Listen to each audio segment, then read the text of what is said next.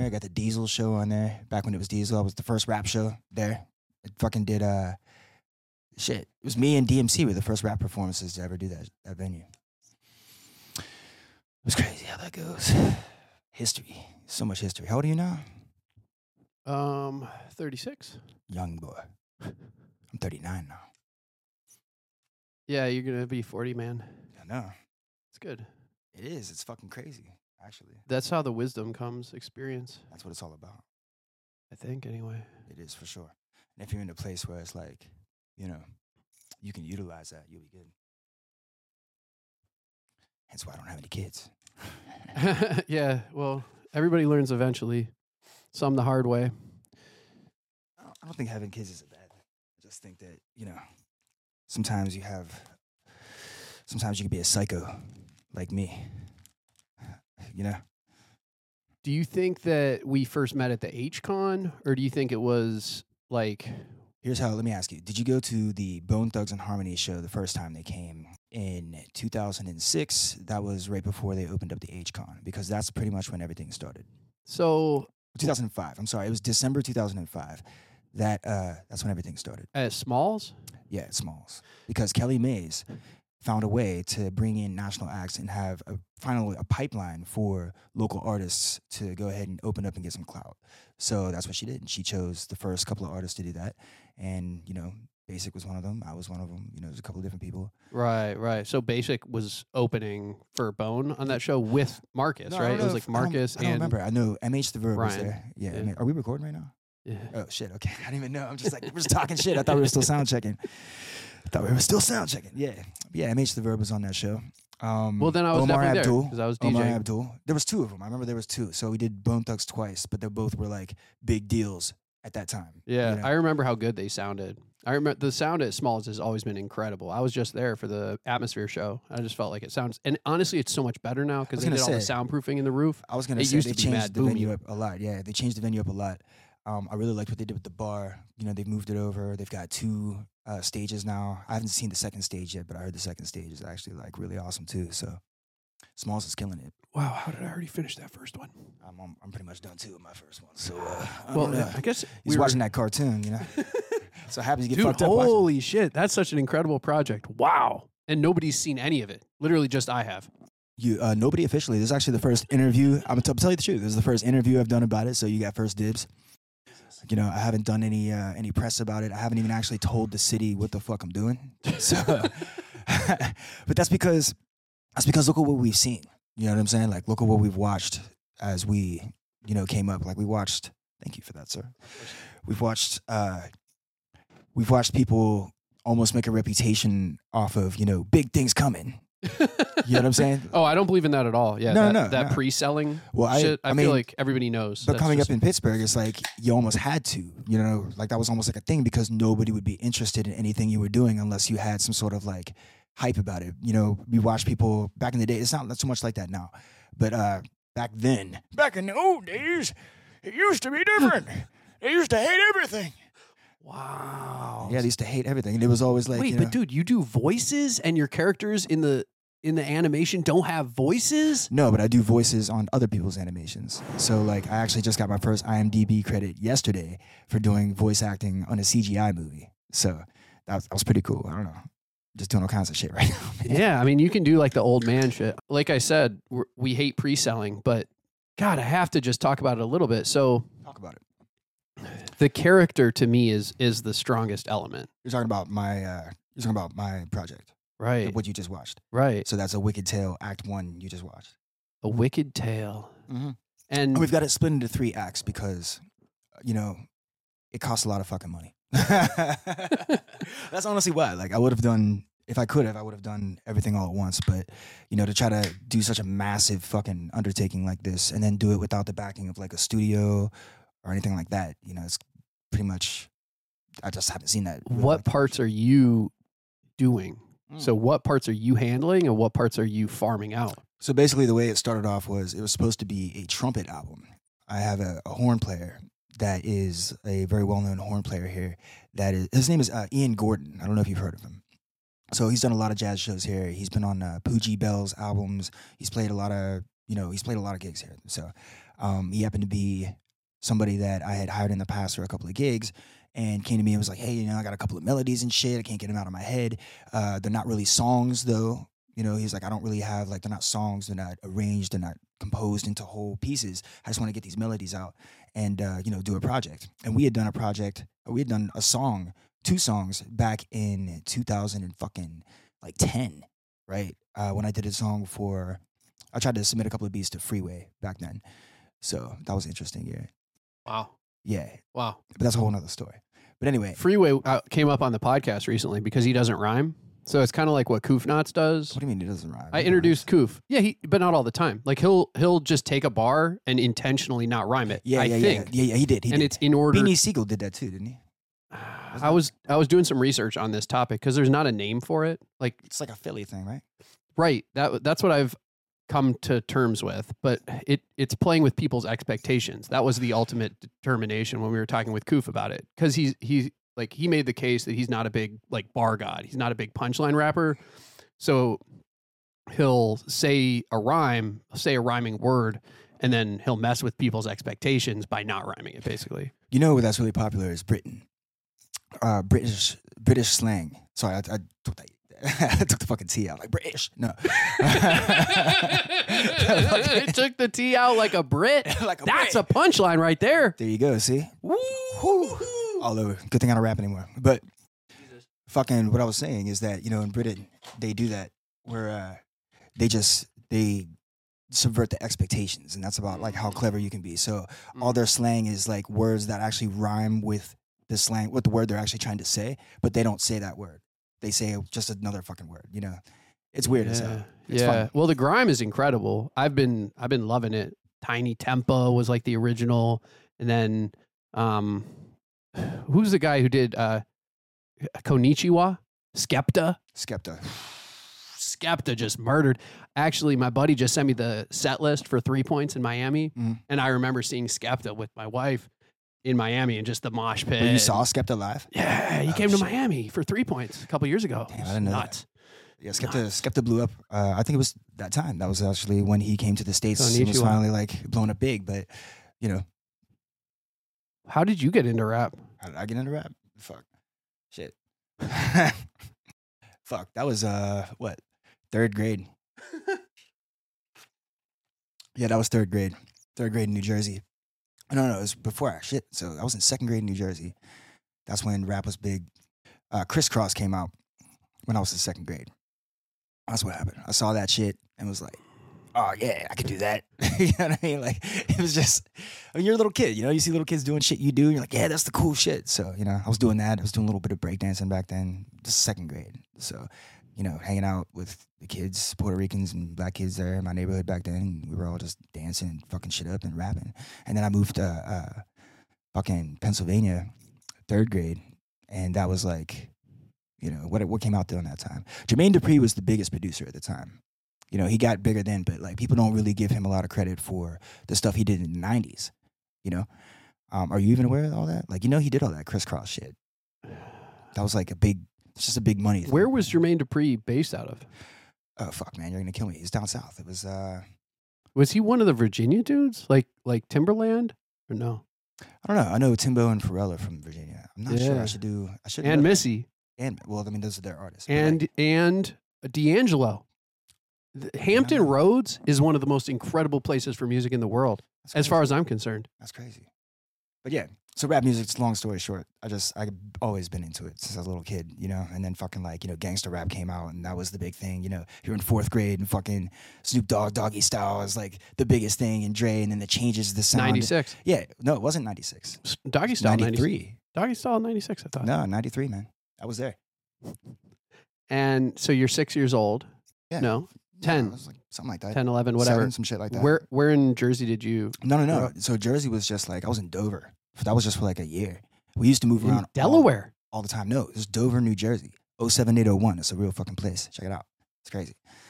But it's great. What were you doing bouncing around? What was your childhood like? My mother, she was working for a telecommunications company. She owned a fashion company.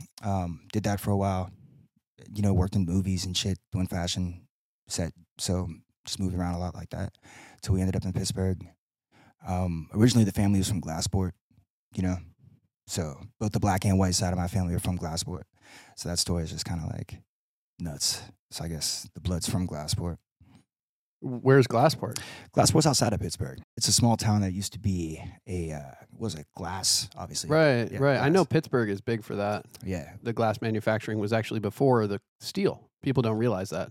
The glass was really what made Pittsburgh Pittsburgh. so my family came over in 1903. My Czechoslovakian and Italian side, they were over here in 1903. So that's about when Glassport was founded. And my great grandfather helped build a lot of those houses and worked in the steel mills. So straight Pittsburgh shit. You know, the black side of my family was also there, and they, I guess they had come up from North Carolina, you know, Raleigh, and you know, The Great Migration. yeah, and fucking, you know, ended up here working in steel mills also, and so I guess that's just how the whole town thing developed, you know, and then I was the scandal, so we ended up getting the fuck out of there. It's the whole thing, What do you mean? just the whole thing, like. You know, times have changed, but you think about racism now and how things used to be back then.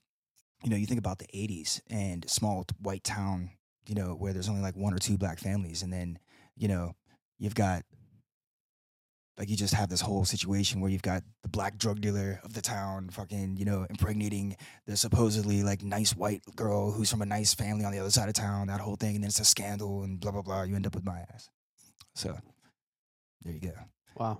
Yeah, but you asked about that. I don't need to be talking about that shit. Ooh, get the Pilsner's coming, boy. Let's go. So you got involved in hip hop really early, and eventually, like when you got to Pittsburgh, you already had some of those talents. But Yeah. how did you end up- carve out a lane for yourself? Like, how did you So that didn't decide come to till, like, take your art seriously? later. So let's talk about that. So let's talk about high school, right? So high school, I went to a creative and performing arts high school. Was always able to, like, you know, just blend in out different things. I could sing, I could act, I could write, I could do a bunch of different shit. So I was fortunate enough to go there. And while I was there, I had friends that, you know, when you go there, it's not just like a neighborhood-based type of thing. So you have people from all over the city that, are you listening? All right, cool, yeah. You got people from all over the city that go there. So you have friends that you're not stuck with people in your neighborhood and things like that, you know? So we would go to these shows. And consequently, there was a guy, and I'm going to drop names throughout all this because it's important. Mm-hmm. There was a guy named Mike Tons. Do you know that name? No, Okay, I don't think so. Was he like involved in clubs? Mike Tanzer, aka Mike Tons. He was our age at the time when I was in high school, but he fucking started a record label.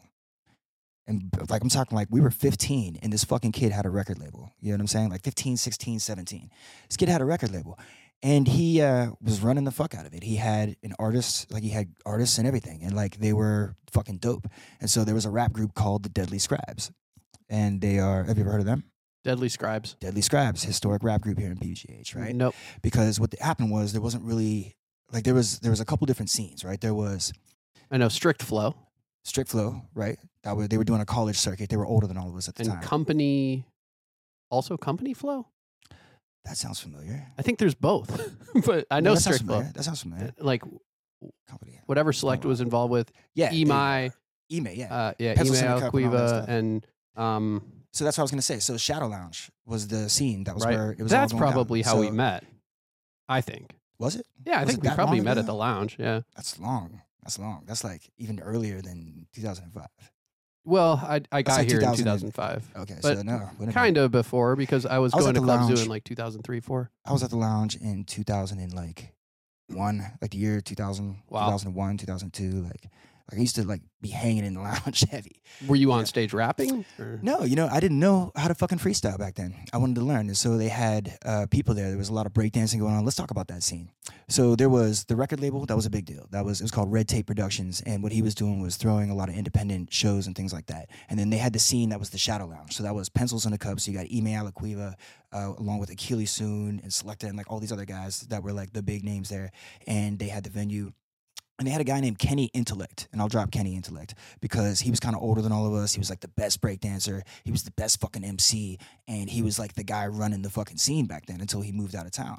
And like he would teach a lot of the youth, a lot of us high schoolers, how to fucking kick it. You know what I'm saying? So we would have ciphers in the Shadow Lounge in like 2001, you know, crazy shit like that. Cypress Hill. No, ciphers. Ciphers. Got it. Ciphers. You know what I'm saying? So Right. That was eventually became rhyme calisthenics.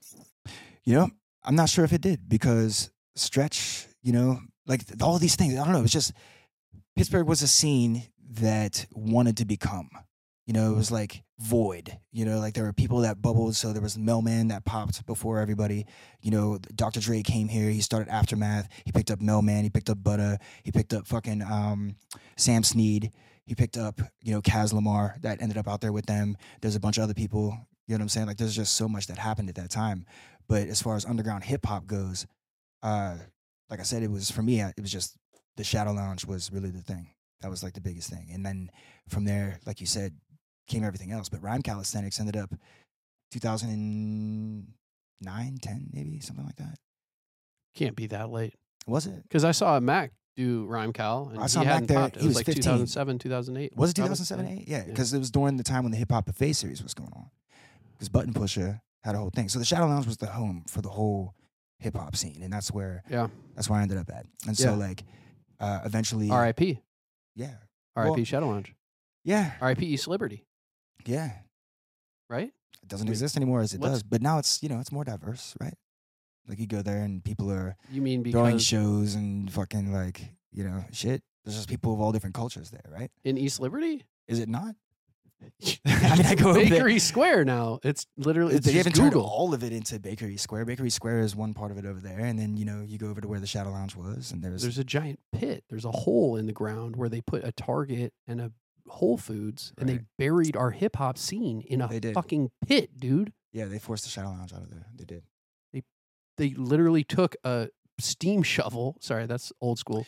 No, but listen. So I guess what I'm referring to when I say that it's not is that they have the Maverick over there. So they're doing a lot of different diverse shit over there. That's right around the corner from the Shadow Lounge. Okay, and the Bridges. Got to shout out to Ivan Row House for that. The Bridge. Bridge is hard. They're doing a bunch of shit cool over there. Electronic music. Yeah, well, I've seen R&B shows there. Yeah. Shout out to Chris Hollis. That was dope. I've seen. Oh, that's dope. I didn't know Chris Hollis was here. Yeah, cool. Chris Hollis was there. I've seen there's jazz shows there. There's all kinds of shit there. So when I say it's a little bit diverse now, like it is. Hey, that's dope. I like that positivity. We've got the Jazz Festival coming up this weekend as well, right here in Pittsburgh. That's true. Select is playing. He's the fucking man. And Jimmy Jam. And Terry Lewis. You're getting out of high school and you so you're asking how I got you were in a hip-hop. performance. I was in hip-hop. What was the performance? No. I was in high school. Yeah. I was doing a bunch of shit. I was at the Shadow Lounge. I was learning how to break dance at the same time. There used to be breakdancing battles. I was in a graffiti crew at the same time. So there was Value Crew. Shout out to VK, man, Southside. Fucking that was a whole nother story. We all got arrested. September 11th happened, and then the Port Authority got funding from the government, and they had nobody to practice on, so they practiced on us. So they took out our whole gang, and then just proceeded to take out all the graffiti gangs. That was a whole thing. Wow. Yeah. There's an amazing graffiti artist out in Pittsburgh right now, and I will not come up with the name off the top of my head, but I'll put it in the notes. And unbelievable talent, really like generational level talent that I've been following on Instagram. Like all pieces, really like no tags, no throw ups, just fucking unbelievable pieces. But you don't know who it is. I can't come up with the name right now, but I'll put it in the. Because I'll tell you some of my favorite guys right now that aren't. Wait, so you're talking about pieces. Let's think about it. So let's think about who you're talking about. Who would fit the description of the person you're talking about with my wide knowledge of the scene? Let's think.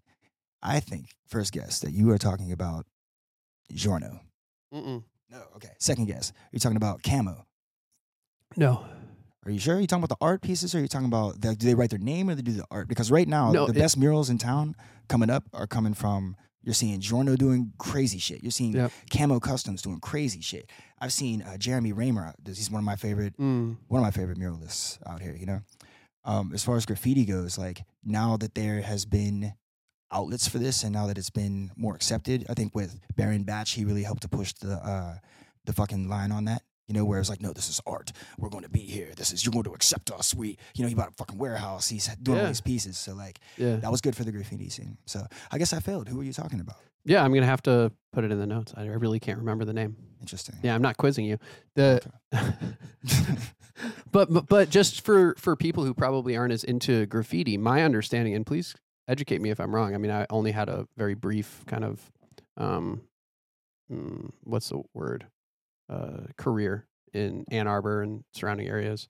But I think of like a tag as being the simplest form of graffiti, where you're literally just writing your name Yeah. in a kind of stylized manner. A like throw up would be like bubble letters, where you have like some exactly. basic shading. Exactly. And then a piece is a much more intricate level where there's usually multiple colors. Yep. You're usually Details. adding some other elements. Back in the day, I wasn't really that good at pieces. Honestly. I never did a piece. I was doing bombs. I was about the anarchist philosophy of it. Right, We were right. doing Getting up. destruction. We were getting ups. We were doing destruction. Our gang, we were fucking climbing bridges and doing all the wild shit. Fucking. I'm not gonna talk too much about all this. There's a word for a piece, or sorry, there's a word for a tag that's in a difficult to reach location that I was trying to think of just a few minutes ago. Can't think of it. It's like been a long time. It's like a. Started writing. I'll have to put that graffiti in in other ways. Yeah, I think one of the questions that I'm scared to ask a lot of the DJs that come on the show, but I think about asking them a lot, is what was your involvement with other elements of hip hop? So that's what I'm talking about now. So yeah, so you asked about why I started hip hop. So let's talk about it. You're telling me that you're a DJ. I'm telling you that I was. And you, no, this isn't for you. Okay. I was about to say, This no, person- I'll tell you everything. This is what we're discussing right now. I swear to God. This person I'm interviewing is telling me they're a DJ, but they were alive in the 90s. They were alive in the 2000s, and they never danced. They never did breakdancing. They never wrote graffiti. They never listen. They don't have really a connection to hip hop culture. Well, is my point. Depends on which DJs you're talking about. You see what I'm saying? So like, you got to separate. I think it's important to differentiate between the art of it and so there's like the art, there's the culture, and then there's the business of it, right? So then when you look at the business of it, it spawns something completely different than what is the culture of it, right? So then you have people that you have to, in your mind, differentiate between what is the business and what is the culture. So maybe the people you're talking about were an offshoot of the business aspect of it, whereas people... You mean they're trying to get that money? They're trying to get laid. They're trying to impress their friends. They're trying to grab a Rain 1200, whatever. Well, that's why, and you said something. Controller. I watched one of your previous interviews. You were interviewing Alex Rivera. Shout out Alex, man. What's up? Shout out Alex. Yeah, but you were talking about how you interview DJs and you asked him some of the other stuff he was doing, and he's like, "No, motherfucker, I'm a DJ," right? And that's one of my very good friends. I was on his ass about that. That's what I do. I'm like, "Yo, you're a DJ. We're DJing. We're getting you gigs. I'll fucking create the gigs. We'll get you money. Like, we're gonna make you, like you're gonna do this." And I do that to all my friends. You know what I'm saying? That's how it's always help been. people focus. Yeah, like, So what's your focus? I'm doing this. You've seen it. I've got the ritual. I've got this cartoon coming out. Like, that's gonna be fucking insane. That's a business in of itself. So the focus is on the animation now at the moment. Piece. You have to understand. So because I feel like I just get rambly. So you have to check me, right? You do. I get rambly. You were talking about my involvement in hip hop. You're talking about the elements involved, right? Yeah. So I'm telling you that I was involved in all of the elements before I was ever trying to be a rapper or anything like that. Yep. I came up, we were dancing, we were fucking doing graffiti, like religiously, you know what I'm saying? We were doing all kinds of crazy shit. Fucking MCing was a thing. But like, I always had the ability to recognize artists that I thought were just super fucking dope, right? So like, when it came to graffiti, did I want to be the greatest graffiti artist? Like, no, I wanted to be up. I wanted to have respect in my gang. You know what I'm saying? I wanted to fucking learn the philosophy of it. I wanted to absorb it. I was just in it. I was a fucked up kid. That was my way out of dealing with the fucked up shit I was dealing with, Yeah.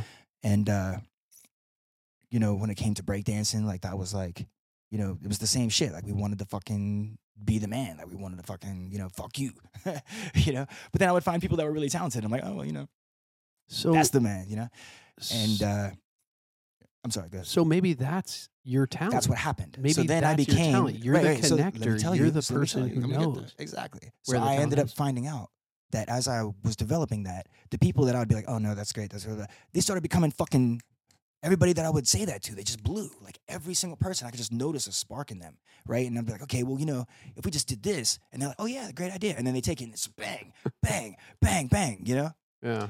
But then, so these are like the Yamezes and the Alex Riveras. no, these are like the fucking, like, I'm not even gonna name drop them. You know what I'm saying? But like, let's just say I was there. Sure. There's other names. Wiz and Mac. I'm not even gonna talk about all that. No.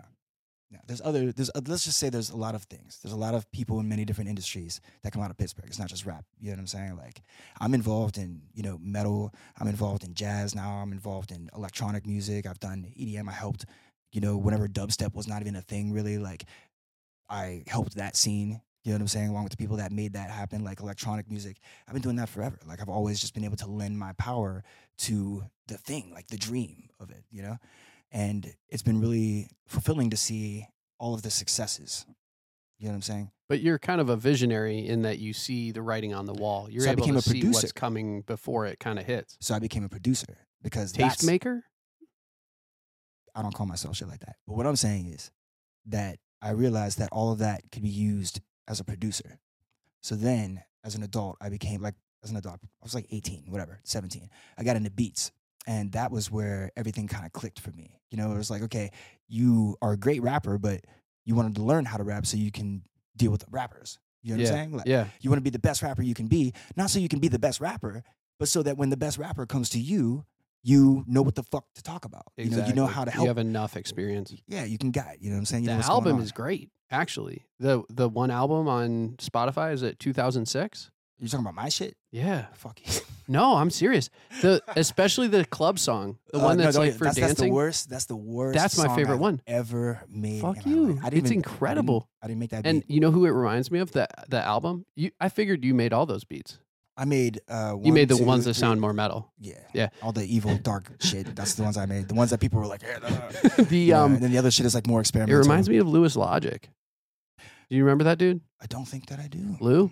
I gotta play some of his music whenever we break. Okay. But I mean, he made a career for himself in music and then quit. He decided to be like a psychologist or something. Last I checked, but I used to put him on at shows in New York, and he had like a big career. He was touring colleges and things. And when I was doing that, I did that project. I produced it with Kaz Lamar, right, the legend. So I was on a mission as a producer. I was like, okay, I'm going to be a fucking producer is what I'm going to do. And this is before I was going to put that album out or anything. So I was walking in the hood. What I used to do was, so let me just get back to my story because it'll explain this.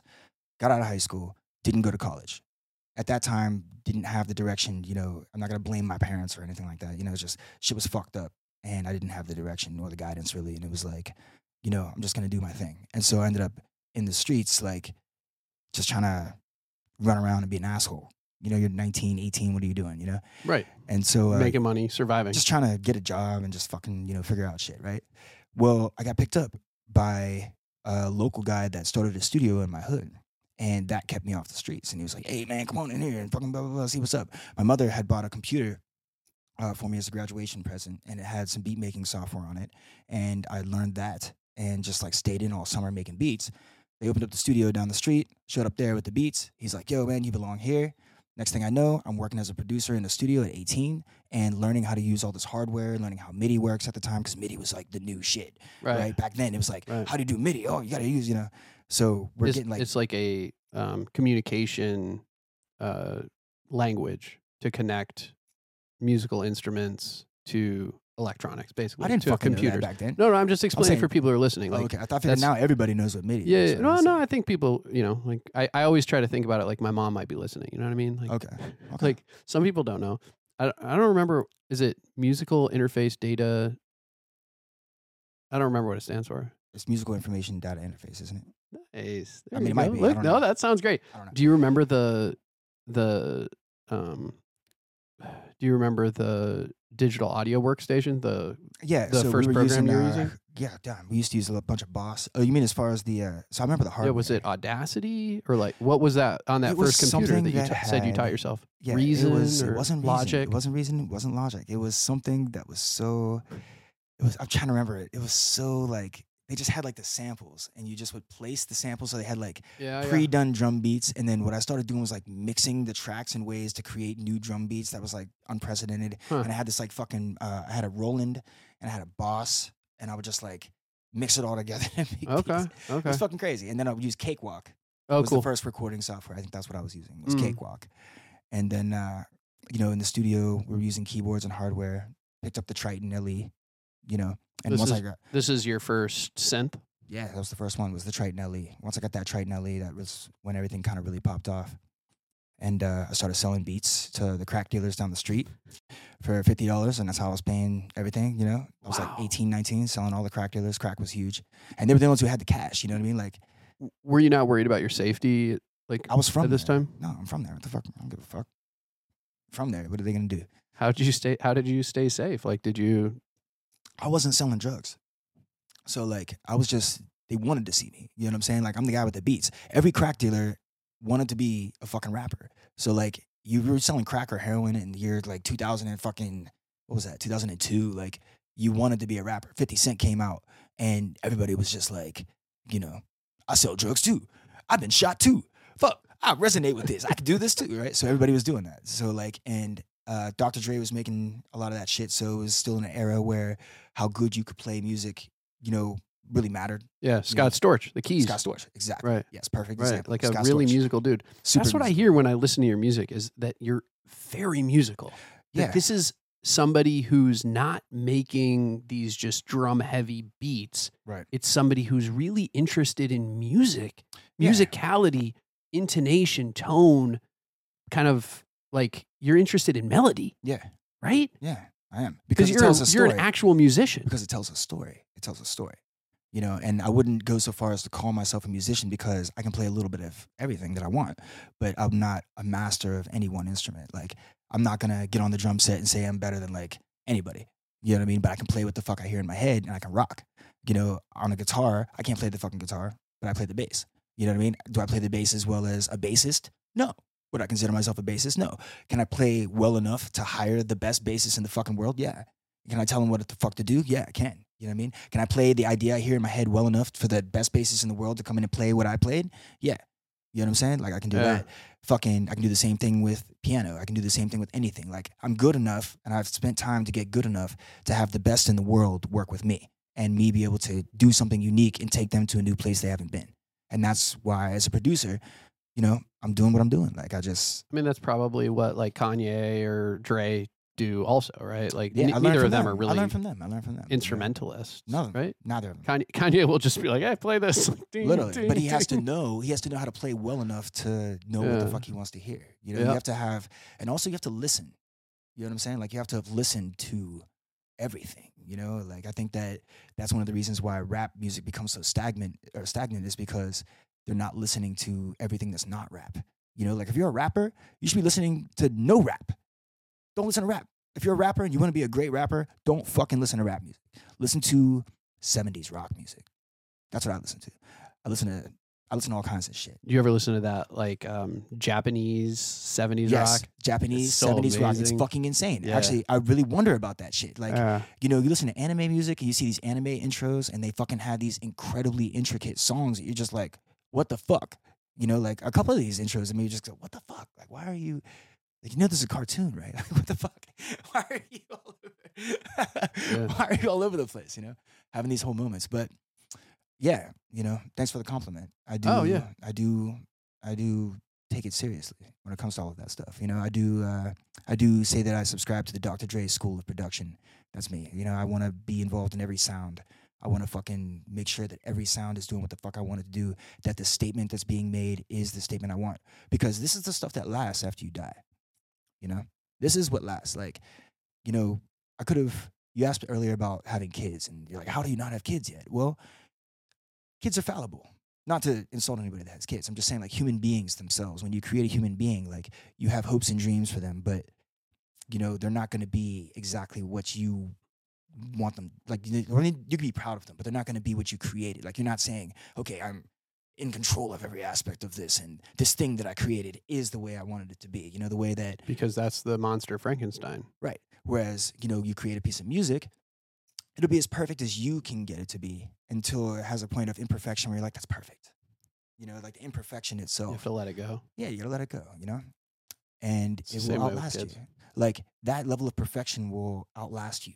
It'll outlast your bullshit, everything. Like, you know, and not to bring this up, but you see like R. Kelly, right? This is a perfect example. We cannot, like, no one can stand beside what this guy has done in his life, his personal life. But you can't deny that the music this guy has made, like, he has added to the human conversation. I believe I can fly. But I'm saying he's added to the human conversation. And as artists, I think that that's what all of us should strive to do, whether you're doing anything. Like, it doesn't matter what you're doing. We all should strive to somehow add to the human conversation. And that's kind of like what I'm all about right now. You know, like, do I want to have a kid to add to the human conversation? Or do I have something that I really desperately need to say? You know, do I have something that I really desperately need to share, need to let out and let it like unleash upon the earth? And that's what I have. And it's not going to be a person. I You know what do I'm saying? think, yeah, absolutely. I hear you. I still think you can do both. You know, if Elon People can do have both. 9 kids, like But 10, I think he's got 10 now. He But wait, admitted what level was he at before he did that? before he started. You know what I'm saying? What risk did Elon really take before he was doing all that? You know, like he was already from a family with a lot of kids. He already had it back. Like, I don't have that going on. You know what I'm saying? Like, I don't look at that the same way. Like, you have kids. You raise wonderful kids. That's great. You know what I'm saying? I'm very proud for you. You know what I'm saying? I love your kids. Everything's great. But like me, like, I'll do it later. I see these guys. You look at fucking Al Pacino and fucking Robert De Niro. These guys are having kids at like fucking 89 and 90. Like, For sure. But you never know. no, but Every day could be your last. And you could be the So end of then- your line. wouldn't I want art to be the thing that lasts forever? Basquiat, where's his kids? You see his art. We know him. We're talking about him. You know? Where's Mozart's kids? Where's his descendants? I don't fucking know. But we know his music. You know what I'm saying? It's that art. And that's what I'm seeking for. That's the level. That's where it's at for me. You know, it's like, sure, I'm sure I plan to have a family someday. You know what I mean? But like, my sister has a niece that's wonderful. So I'm like, Andy Warhola. We don't talk about Andy Warhola nearly enough on this podcast. really? Pittsburgher. Amazing. Legendary. But wasn't it Basquiat that really launched him into that street artist fame? Wasn't it the connection to black youth that made him able to pop on that level where he could bring in like street culture and street Personally, knowledge? what I'm looking for right now is my own Warhol museum. I'm looking for my own space that then I will turn into The that factory, thing. not the Warhol Museum. You need the factory. That was what he called his workspace.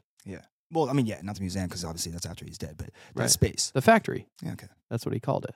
I'm looking for more of a Studio 54. But it was in. But what created the factory? Yeah, Studio 54. Yes, that's kinda, what the kinda ritual closer, is. Yeah, that's kind of closer to what the ritual's been. You know? Yeah. Well, the factory height had of it. parties, right? So he had parties at the factory. It was, what's the name of the band that played with the banana on the cover? He designed. I mean, that was before Studio 54, right? That Was it? Yeah, it was a private party, basically in an art space in Soho. It's Yeah, it popped right up. Velvet Underground. Velvet There Underground, you go, yeah. exactly. So the Velvet Underground was like Sweet Jane, right? Sweet Jane. They were the band that was playing at the factory at Andy's parties. 60s. Yeah, you're right. Verve Records. Yep. Yeah. So Yep.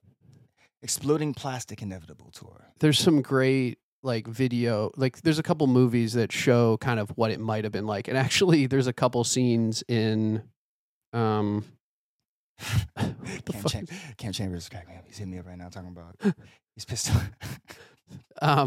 He's pissed off because but- he keeps hitting me up talking about like, man, we got to. I always rock out late at night, right? I'm always like doing this shit late at night. Yeah, I That's what saw do. your That's, like, Instagram my thing. yesterday. I You just fucking- showed up at the jam. That Yeah. guy's garage is crazy. That's Ivan, man. Wow. Major Triad Audio. You must live in he Mount was- Washington. No, all it's the photos you post, Southside, yeah. but you're up on the slopes. Mhm. All the photos are always showing the city. Yeah. So that's where the ritual is. No. Is it your home? No, It's a somebody else's house. no. The ritual is moving. It moves around. So like, I mean, it's a ritual. You know what I'm saying? What's the idea? It's a ritual. It's a pagan ritual. It's literally what a party is. It's the same shit. We're in the night, you know, we're beating the drums, we're having the food, we're cultivating the energy, you know what I'm saying? We're gathering, like we're doing the certain things. Like it's for certain people. You know what I'm saying? It's for creative types. So like if you find yourself like up at like 2 to 7 in the morning every day, like just in the night, like what the fuck am I doing? Where is my life? Like I have this energy. Where should it be? It should be with us. It should be with us. And then, you know, maybe you'll get inspired. You know, there have been lives born from the ritual. I imagine There have been. it's an orgy, right? No. It should be. No, it's not. It's not an orgy. It's not an orgy. It's not an orgy. For the record, the ritual it's not a fucking orgy. I mean, you know, if you want to do that, I'm not going to stop you. I wouldn't be opposed to that. You know what I'm saying? Yeah. Well, I do think about the private party often because I am interested in the history of electronic music and I'm interested in That's where it comes techno from. came from. That's where this comes from. So A the lot, ritual, right? ritual comes from the gallery. Okay. Do you know about the gallery? Tell me. So back in 2000 and fuck, what was that? There was. Were you still here for that during the Click Vodka days when they had a rise? And this was like, Of course. Yeah, I So, remember like, that. What was all that the- guy's name? Frank. Yeah, and yeah, Noah. Frank. Yeah, There and you Noah. go. Shout out to Frank And and who- Noah. Isaac Click Vodka. Oliva. Yeah, and Isaac Oliva. Shout Yeah. out to Frank, Noah, and Isaac. Yeah. Huge. That was Click Vodka. That was a big deal for the rap industry here too. Really? Yeah, it was a big deal. In We had hip-hop. White Diamonds. White Diamonds was promoting us on our tour with Marcus. Interesting. Well, these guys. We had a different vodka. They did a lot of really great shit for the scene here, like in electronic music and everything like that. But they had something called Faded. Well, it wasn't Faded. Faded Entertainment. No, Faded was the owner, and so he had Faded Fest, and I wasn't sure if they did that or Click Fest or something like that. But anyway, they used to have these huge shows where they would have like 30 fucking artists in the scene come through and rock, you know. And so it was during one of those shows when I ended up down at the gallery, and I had a friend. Wait, You know what? what's the gallery? Maybe this isn't. Yeah, so I'm getting sidetracked. So anyway, so the gallery is a venue that a guy named Damien and another guy named Mike Mattis, who were guys that used to run sound and throw shows in the drum and bass scene. They got a building downtown, and it was unprecedented. I'd never seen anything like it before. It was on 3rd Avenue, and you wouldn't even know it was there. And you go in, and it's a fucking, like a huge open space building downtown, and they would have 3 stages in different rooms, and they had 3 different floors, you know, bar downstairs, and just like all this decoration. And it ran probably for about a year. It was definitely the best after hours I've ever seen in Pittsburgh. It was fucking insane. Like it was insane. It was running after 2 a.m? Yeah, every day pretty much. And then they were having national artists come in, and they were having huge shows, and like they would have, like they just didn't have any problems, you know. Unfortunately, they shut down. I was at a drum and bass show downtown, right off Market Square. It was amazing. Kind of similar to what you're talking about. Not too long I ago. think downtown is underutilized. Market Square. It was fantastic. Yeah, I mean, there's a lot of space to, and it's also central. That's Yeah, what people. That's don't, what I'm looking for. you know, right I now. have Femi and Wade come on the podcast, and they're talking about how upsetting it is that people can't come out because they're afraid to cross bridges or afraid to go through a tunnel. Well, do the show downtown. Femi and Wade are dope. I love them. Oh, amazing! I used to, so DJ Femi is one of the original Ritual fam as well. So we have a couple of people that like helped start the Ritual that are like Ritual fam, you know. So it's DJ Alex Rivera, it's DJ Yamez, it's DJ Femi. You know what I'm saying? And like those were the 3 main people that we just turned the whole fucking city up for years. You know, and like it's beautiful, like I said now, to see all the things they're doing, like everybody individually. Well, yeah, I saw you at Sumalama. That's the last time I saw you. Beautiful thing. Shout out Femi. Shout out Shout Wade. out to Femi and Wade, man. Sad Bear Gang. Sad Bear Gang. I love it. What are the Phelan fans called? I don't have fans. I don't look for followers. I don't look for fans. You know what I'm saying? I'm not into that shit. Like, they kind of dictated that to us. I'm older than social media. So I never really was like I need followers type of guy. You know what I mean? I'm more like you know, if you support, that's cool. If you dig what we're doing, that's cool. You know what I mean? That's kind of the way I look at that. I think that it's like, I think it's been weird for society. The way that we've just been subconsciously like programmed to do certain things and look at things a certain way. Like, you know, I always thought it was corny as fuck to pay attention to social media. I always did. Like, because you remember, you know, social media was like, we had MySpace, sure, but it wasn't like you know, when people would care what the fuck who was on their top 10 on MySpace, I would think that was silly. I was on your MySpace today. Yeah. You were? Oh, yeah. I still have a I MySpace. found my MySpace. We have I have MySpaces. 2. Is there music We on have there? 2. No, the photos don't load anymore. Oh, I mean, that's what I say. Is the media even it's on there anymore? basically just been like completely dissolved so that Holy there's just shit. like this shell. But I was able to see a couple people on my top 8 Right. still. So I was able to see who's on my top 8. It was That's crazy. DJ McFly. DJ McFly was on my top 8. McFly. Shout out to McFly. Yeah. Yeah, it was a good friend of mine back in the day. Him and Bonix. Yeah. I was up there on Mount Washington. Yeah, Back exactly. in They the had day. that That's where I was sweet hanging ass out. I place. might have seen you. Probably. Maybe We used to we play were the hanging. fucking, That was the after weed. hours for me. The after hours, exactly. We used to Yeah, play hitting the weed. then the You were archery. there. Yeah, You I were was doing there. the What the weed fuck? bowling and Fuck yeah, shit, man. I used to yeah. blaze with Bonix all the And fucking time. hitting the Yo, Bonix, I remember. scratches on the. You know what? I'm not even going to tell the story. Yuri I ring? have a history with Bonix myself. You know, Dope. he used to be, he was the radio DJ. And this was way back. This is at a time when I was just working. And he was just trying to, you know, establish himself and get himself up there too. And I'll never forget the time. Like, I'll just never forget anything that Bonix was doing before all the stuff he's doing now. You know, it's just, I'm not going to go too deeply into it. But yeah, I like Bonix. Bonix was great. Those were good times. I wish we could get too deeply into it. The only thing I could say, the most significant thing was he was there when I was working at Diesel, back when I helped build that club.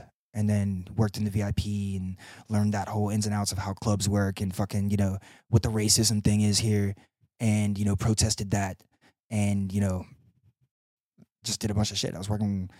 Who was I working with at that time? I was hosting Underground Hip Hop Video Magazine at that time and doing beats for Jaziri X and Paradise Gray of X Clan. So those were my main guys at that time. So I wasn't going to be dealing with any racism or any venues telling us that we weren't going to be throwing hip hop shows there because they didn't like the demographic we brought or some shit. Like, suck a dick. So, we caused problems back then. But Bonix was there for that. And he was also there for...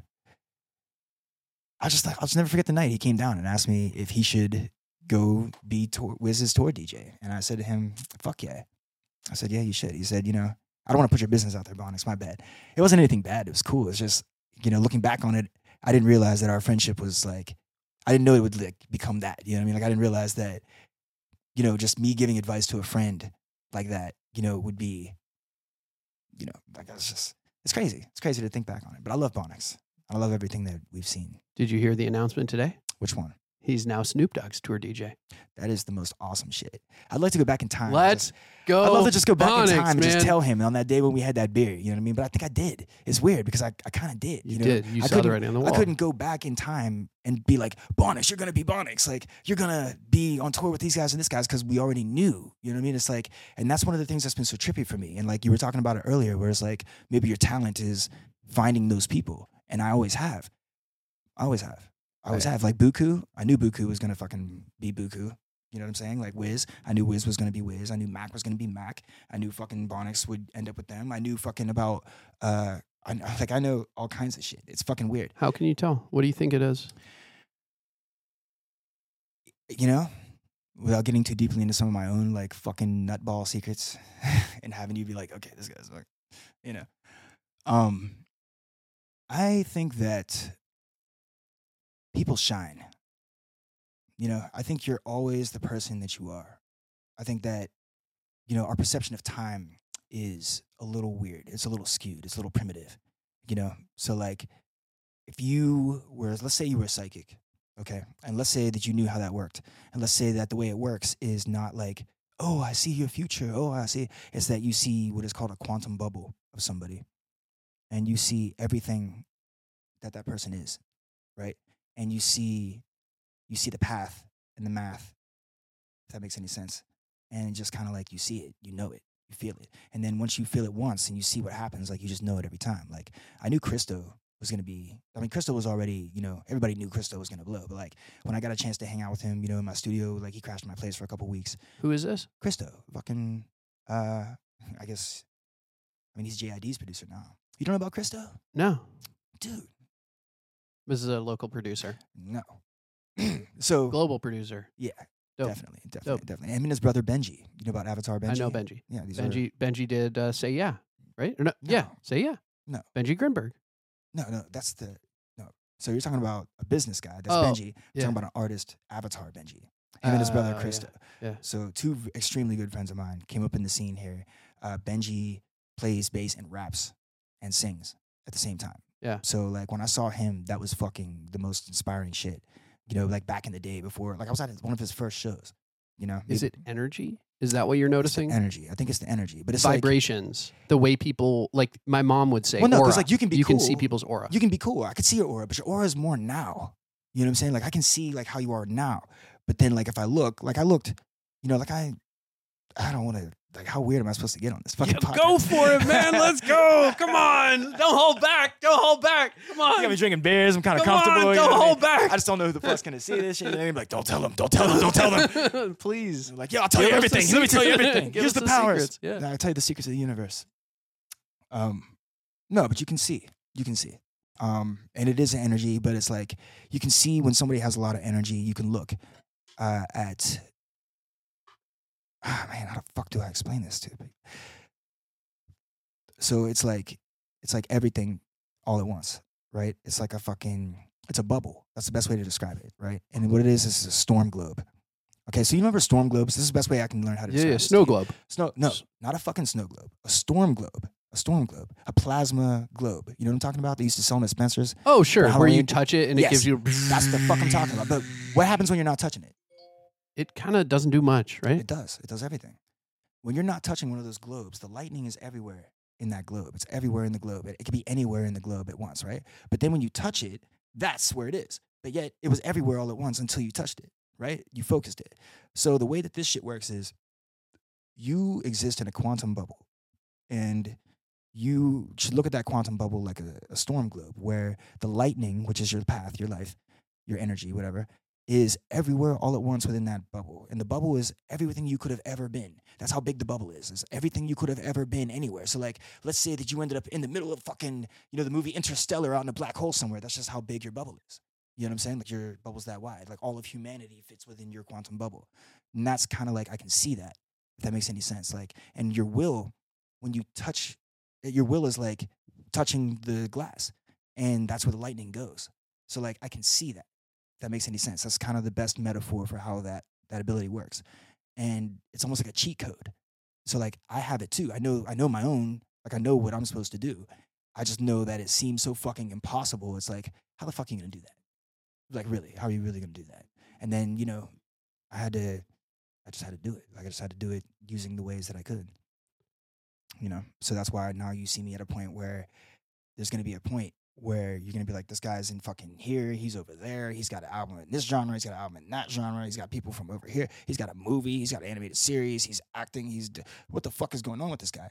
But it was because I was able to understand what the fuck I was supposed to do. You know what I'm saying? Like, I'm not supposed to, how do I explain it? I just know what the fuck I'm supposed to do. That's all. And work with good people and don't sleep. Right. Well, you look at a guy like Quincy Jones, right? A lot of kids. Eventually, he had to get somewhere where he could do that, right? He had to get somewhere where he could do that. Yeah. For real. He did. He had to get to a point where he was comfortable enough to be like, okay, like, I have some fucking kids. Fuck it.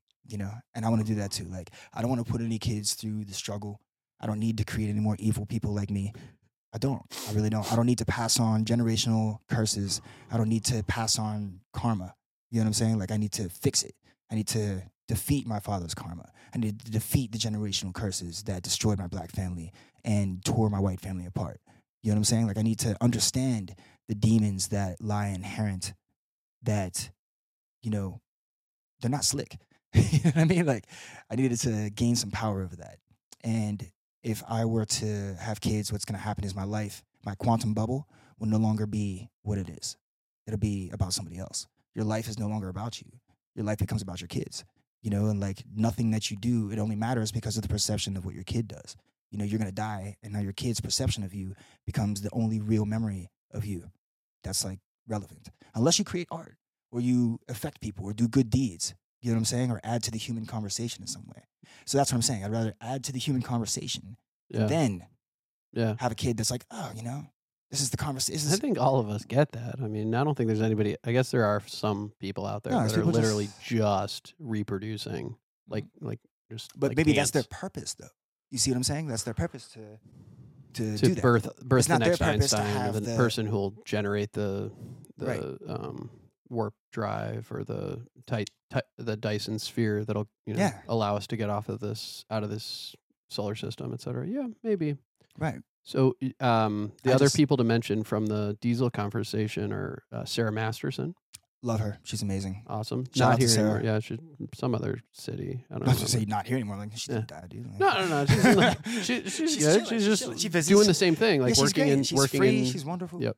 Exactly. Sarah was always amazing. And then the other thing to connect to is about all of the things you mentioned surrounding the policies at the clubs and what happened. So they changed that. That was because of the family and like the father. Like it was 3 guys that owned that. Then they were a family and fucking like it was just a time where things were just a little weird for them and they didn't want to risk their millions of dollars of investment. They just sunk into this place, that they thought could be ruined by a shooting or something like that. Sure. Which we've seen happen several times since they had ever even opened.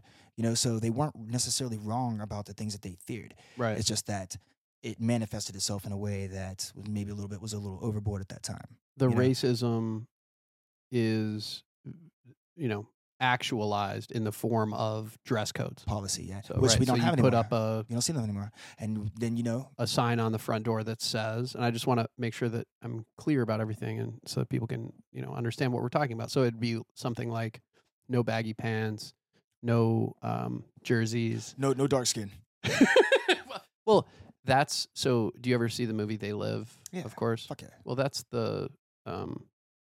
what they mean, right? So that's I think it's called ideology. So the ideology is no black skin, no dark skin, but what they put up is the sign that says, no jersey, no hat, no boots, whatever. Well, we got into no sneakers. Did you know?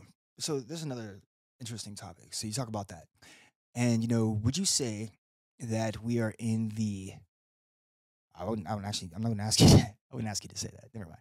But I'm just saying, like, some people would think that we were in a post-racism age now. Like we're post-racism. Like, we're aware of these things now. We've had the protests and fucking blah blah blah blah blah.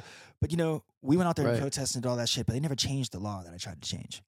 During the Black Lives Matter protests. What was the law?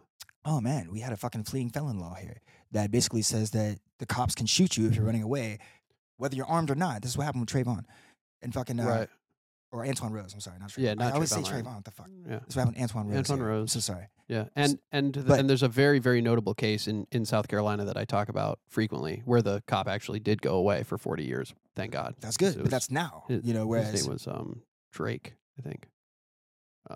I'll put it in the notes. But the point is, like, what I'm saying is, there's a law now that you can't shoot somebody who's running away. Is your point? No, there isn't. That's what I'm saying. We did all that shit. We talked all that shit. We did out there. We did everything, all that noise. And the very law that we needed to change, the one that, would have put the guy that, shot Antoine, fucking would have put him in jail. Yeah. We never changed that. So I had a petition. We did everything. I did it the right way. I did everything the right way. Yeah. That's so drastic of a change for law enforcement. You know what I'm saying? Like, for them to have to not shoot somebody. But I'm like, yo, you'll catch him later. Like, what the fuck? You know what I mean? Like, well, what if he runs into a house and takes somebody hostage and does this and that's that? Blah, ridiculous. blah, blah. I'm like, okay, but he doesn't. Argument. If he's running away from you, you know what I'm saying? He's not shooting back at you. Right. That's like, not a. That's not necessarily there's a threat. no imminent threat. Right. The imminent threat is that this person is going to get away. They're a fugitive from justice. Right, but you have the license plate. You caught the guy. If it's a serial killer, there's all kinds of shit. It's different. If it's a serial killer, no problem. Right. 2, 3, 6, 10 bullets in the back. Okay. I don't know anything about that. But probably we shouldn't be the judge, jury, and executioner, though. Right? The police officer that's being tasked with this. Right. That's not their job. Their job is not to be the jury or the executioner. So this law, this fleeing felon rule that exists in our Pennsylvania state constitution, essentially allows for them to do that. And that's what I looked at that and was like, okay, whenever we had, had our group and we were out in the protests and all that shit, it wasn't just, emotion. It wasn't just us out there trying to be like, oh, we're mad and something needs to change. No, it was like, no, we're pissed off. This aim. specifically needs to change. If you change this one thing, then this can never happen again. And that's all we needed. That's all we needed. We didn't need anything else. I got thwarted. I got thwarted. That effort got thwarted. By somebody came and talked to you? No. Somebody went out there and spread a bunch of misinformation, said a bunch of dumb shit that wasn't true to a bunch of people that were ignorant and ready to believe anything. And that harmed our initiative. We didn't get the backing on it that we should have because people were like, we're not touching this. So there was an operation in the 60s. And yeah, COINTELPRO. Look at you. I know all about it. And that's the same type of thing that happened here. But don't you think that's what's going on? No. So what happened during the this FBI, time, CIA, deep state are inserting themselves into organizations like this I'll tell you exactly in what order happened. to thwart I'll tell you exactly what happened. Here's what happened. The efforts. Let's talk about 2020. Okay, 2020. Here I am coming off successful season of The Ritual. We're the hottest club in town. Fucking, we've got everything going for us. Why the fuck do I want to get involved in politics? Right? Like, why the fuck would I now decide, you know what? Let's throw everything away. Weren't you already making music with Jaziri? I was. Paradise? But at the same time, it was like, we hadn't made that kind of music in a very long time. We hadn't. Because what happened was Jaziri got some money, and started to realize that maybe being so angry, this is but my guess is, he's probably would say something different, but I'm saying that, like, the music we were making and the music that we didn't finish the last time we were collaborating was music that was, like, not going to do positive things the way that he has done positive things now. You know, that's kind of why I stopped doing the rap thing myself, was because the music I was making was very angry and it wasn't going to have the positive effect that I was talking about wanting to have, you know? And so, like, I found different avenues to do that. Jaziri found different avenues to do that. You know, when they founded One Hood, I was one of the original members with them. One Hood Media. Yeah, but it wasn't One Hood Media back then. It was One Hood, a political organization, an activist organization. That's Jaziri with Paradise. It was Jaziri, Paradise, and you know, Imai. well, no, Ime Imai. has always been an ally, but he is a very wise man. You know what I'm saying? Like, Ime supports things by just being, if that makes any sense. You know, like, Ime's very presence has always been the thing that was inspiring. He's huge. For me. His presence is huge, Dude, just like he is, right? He's well, like, I mean, I even knew, again, the same thing we were talking about earlier. Like, with him, I knew that he was going to be like, with the video and with his production and everything. You just know. Like, I always know. On one. I can always see it. Kahari Mosley, was he part of it? Yeah, I was gonna say Kahari was another one. He was huge too. He's coming on Friday. He's coming here. He'll be here Friday. I love that guy. He'll never mention my name, but I love that guy. He was one of the first people that inspired me to go ahead and do some hip hop, honestly. Him and Kelly Mays. Wow. They were two of the people that inspired me to go ahead and be like, you know what, I'm going to put out some political rap. Fuck it.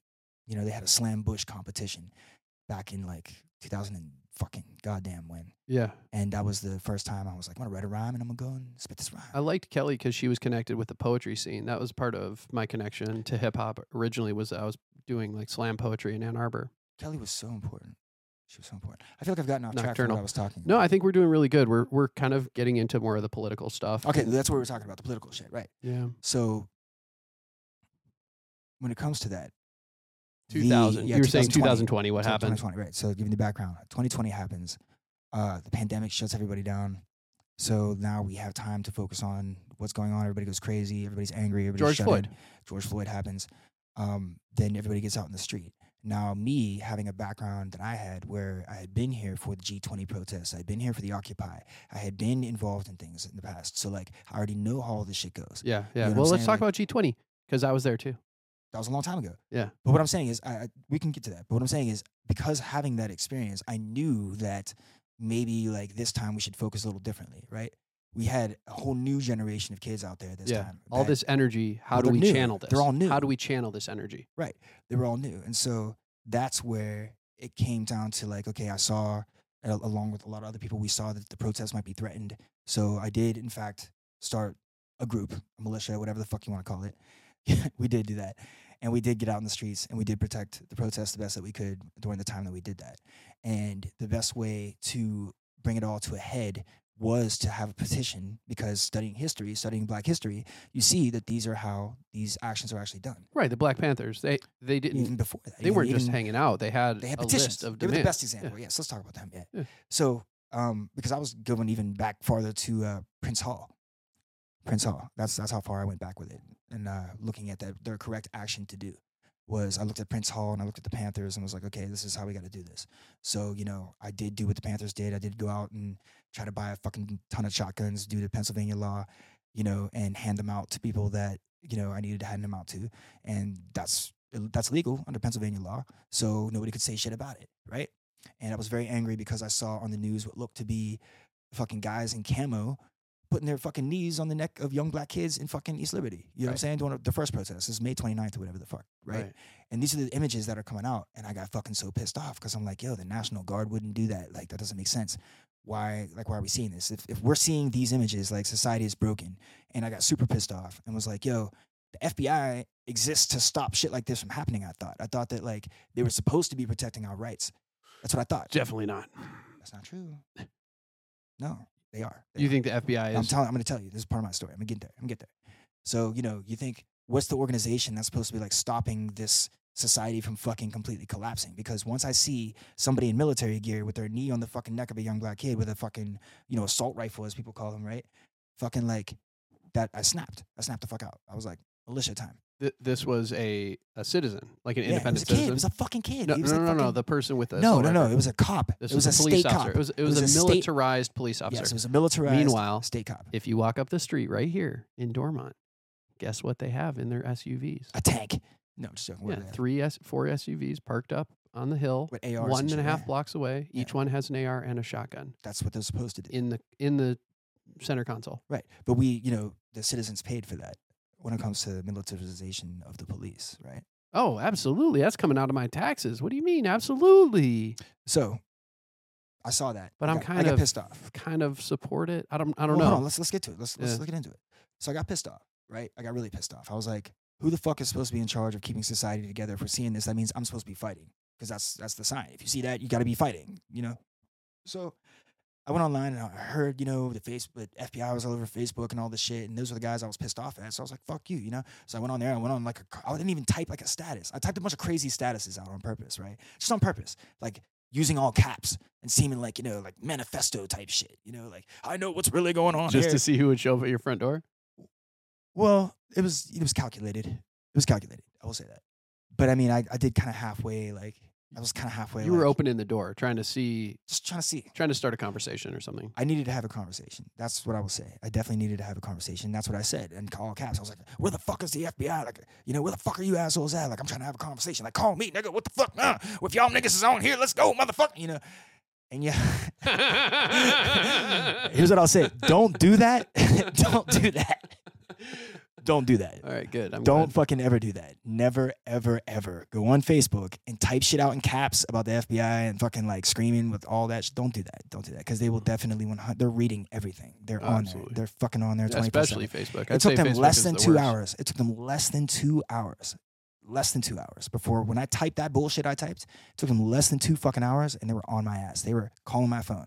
Called my phone. I'm like, yeah, what the fuck? They're like, yeah, this is such and such from FBI. I'm like, stop playing on my phone, motherfucker. Stop playing on my motherfucking phone, nigga. What the fuck? And they're like, you can call us back on this number and see, what's going on. We'll wait. I was like, no, that's cool. So what's going on? They're like, so you want to have a chat? I was like, yeah, we can have a chat. Like, what the fuck's going on out here? And they're like, so you want us to come to you? You want us to come? I was like, yeah, you know where I live. You know where I'm at. And I looked around and I was like, never mind. Yeah, I'll come to you. You're like, I'm not cleaning this shit up. I was like, wait a minute. That's not smart. So it's just like you had like 75 shotguns behind you. Whatever. It was just I had nothing illegal. There was nothing illegal going on that dictated my decision. Okay, I just thought that it would be smarter to not, because it was like, we're gonna talk to you out of the way. You know what I mean? They're like, we're coming out of the way. Like, you said some shit, so we need to talk to you. So I was like, all right, whatever. So I went down there and met them where they told me to, and had a conversation with them. And it was like, they were just trying to find out, like, what the fuck? How crazy am I? Am I really like, am I gonna do something fucked up? Yeah. And it was like the Matrix, honestly. It was like, that scene in the first Matrix movie where they get him in the fucking room and they have the whole manila folder on him. Absolutely. And it's like, and then his mouth won't open. That happened to me. How? But not in a bad way. It was just like, that happened. It was just like, no. It was just like, it was like they showed up. They were super fucking like, just super like white, like just super, just like you would never, like, I don't even know, like they coming out of a fucking like, I can't even name it. Like, what are they coming out, like a fucking LL Bean or some shit? Like, I don't even know. So, but they were cool. They came out, and then I had a fucking manila folder on my ass, like this fucking thick, and I'm like, well, they're like, yeah, can you, Mr. Anderson, can you confirm? So one of these lives right, so they has a future. That's what they did. I read super fucking fast. Like, I'm like lightning fast at reading. I've been reading forever, right? So I'm like, oh yeah, you got a whole big file on me. And I'm just scanning through the fucking file real quick, right? They had everything. They had fucking everything. So like, do you think there was an informant? No, there's not an informant. You inform on your fucking self every day. With social media. You inform on your fucking self every single day. You don't even know it. But every day. They don't need someone to snitch on you ever for anything. They know everything you do. But are the social media organizations cooperating? Yeah, 100%. Or are they just able to farm it from the public data? 100%. They are cooperating. They're sending it. 100%. They're not sending it. They're using, like, they're there. So like, you're typing shit on Messenger and somebody's reading your fucking shit as you're typing it, type shit. Like, that's really real. So they're really doing that. So you Signal and WhatsApp, or I'm not gonna tell you what I do. What do you mean what I do? I'm give advice for people, help people out. People should try to use Signal. encrypted things. Yeah, and also I would say, like, the good advice that I've gotten from some people who I won't name and things is to build real networks, is to actually have friends, That's to what I'm actually saying. build community in the real world. And that's what I've done. I'm fortunate to have the capability of communicating with them without using electronic means. to have. Oh, carrier pigeons, ravens. We use all. I was fucking around. Well, send a raven. Send a raven. No, there's some amazing stories about ravens that I heard recently on a podcast, actually, about how intelligent they are. They'll how snitch they on you, follow bro. people. They'll fucking snitch on you. You Don't give teach a them bird. one little bit of food. Don't and teach a they'll, like, fucking follow bird you how to around and talk, everything. man. They'll fucking snitch on you so fast. It's over there.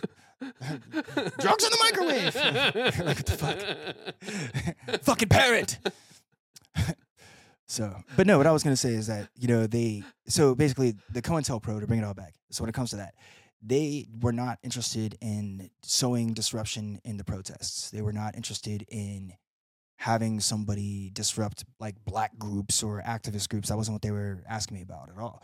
They were saying that, white supremacists, they're like, we're on your side. We know what you're saying. They're like, white supremacists are a problem. But keep in mind, they will tell you whatever they think they need to tell you to disarm you. You know what I'm saying? To get whatever they want out of you. So like, I can tell you how I felt when they were saying that to me. I could tell you that I felt like super relieved, and I'm like, oh shit. And they're like, we don't want to fucking infringe on anybody's rights. They're like, we don't want to fucking be out here fucking with you guys. Like, we want the bad guys. We want the bad guys, the guys who really want to hurt people, the ones who want to fucking infringe on rights and fuck shit up. I'm like, well, why the fuck aren't you going after, such and such? And they're like, we always get our guy. And I was like, oh. And then I shut the fuck up and never talked about Trump ever again online after that day. Never once, ever again. Never talked to him. Never talked about him again. I stopped all the political shit online. I stopped talking all that after we went out and did what we did. After that meeting, the only thing they were like, yeah, if you ever want to tell us some shit, I'm like, I don't want to tell you shit. You know what I'm saying? Like, I don't want to tell you shit. There's nothing to say. You've told me everything I wanted to know, and now I'm cool. I like the song G Code. You ever hear that song? We don't talk to police. Oh, yeah. Well, we rely on the G Code. I'll tell you this. When it comes to talking to police, right, you got to understand that there's a line between, like, there's code, and then there's, like, come on, man. You know what I'm saying? Like, and here's where you draw the line. If you were involved in a crime, right, shut the fuck up. Shut the fuck up. Just shut the fuck up. If there is some really horrible predatory shit that has happened, you know what I'm saying, that is, like, damaging lives around you, or, like, your life is fucked or something like that, like, like murders. When it comes to murders. I'm not talking, they're like, oh, you snitched on a murder. No, if you were the guy involved in the murder, I'm sure I can understand the snitching there, and like, okay, you're a snitch, right? Like, you shouldn't have been there. You should have made wiser decisions. You got to eat that. You know what I'm saying? Whatever. That's just how the code goes. But when it comes to like, you've been murdered or something like that. You know what I'm saying? Like, don't go ahead and snitch if you've been you're murdered. Not snitching. That's not snitching. Feel free. Is that snitching? No, if you're murdered, you don't know what happened. Please. You don't know. I don't know. If you're murdered, please feel free to snitch. You're murdered. You're dead. Nobody cares. That's the only time it's okay to snitch. It's okay to snitch if you you are murdered. If you're the one that's murdered, then you can do the snitching. No, I think that culture, the snitching culture, though, is damaging. I think it's been very damaging for people. Interesting. I think when it comes to drugs, don't snitch. Like, what the fuck are you doing there? That's all business, right? Like, people are... Complete legalization, right? Decriminalization. I think that legalization. What's happened in Portugal, I think, has been a good example. I think the stuff that's happening in Canada is a good step in the right direction. Where they have centers for people, so they don't have to do like the whole dirty needle thing. You don't have like needles all over the fucking street and shit like that. Like, okay, you can't defeat that problem unless you go and arrest all of your... but we don't want to. Yeah, we don't want to be arresting drug users. This is such a bad use of our resources, of my tax dollars, to be going after marijuana smokers in 2023, using my tax dollars to chase them around the city. Are you kidding me? I mean, look, I don't think they should be. Kids shouldn't be using this stuff. It's not good for 14-year-olds. It's definitely not good for people that have a propensity to become psychotic, schizophrenia, whatever. But, we got to use our tax dollars more judiciously. We need to be a little bit smarter about the way. I didn't shake it up for you, I swear. I guess you did, man. I swear. I can't wait to get this on camera. Shake this shit up. Get this guy on camera. Get this motherfucker. We have to be a lot smarter about the way we use our tax dollars. And I think, in general, we shouldn't be policing people's bodies and what they put into them. Fuck no. Bottom line. But the pipeline needs to be disrupted. The pipeline, the opioids, the corporations that are pumping that shit and giving kickbacks to doctors. The big thing right now that I'm looking at is the Adderall Big time. You know, I have a lot of because adult patients on that that's stuff. what I'm going to talk It's about. So right now, what's crazy. happening is the doctors are getting money to prescribe Adderall and diagnose people with ADD as an adult. And if you think about it, it's bullshit because look at how we are trained to consume information now, right? You have on your phone alone, how many different subjects do you think, if you just scroll your thumb like that one time, how many different complete fucking non sequitur things do you see just in rapid succession? And your brain is now trained to absorb whatever information, from all that all at once. So now we are paying attention to multiple things at once. We're used to having multiple, Yeah. Being points able of to focus. multitask. So now, of course, a is doctor becoming the norm. can come to you and say, "Oh, you got ADHD. You can't pay attention to shit longer than 10 seconds." Like, Oh, what the fuck? no. Oh, you need some Adderall. That's why you can't It's focus. just a stimulant. We're Well, it's the just giving phone. people a little stimulant, the a little dopamine, norepinephrine mix. The meth.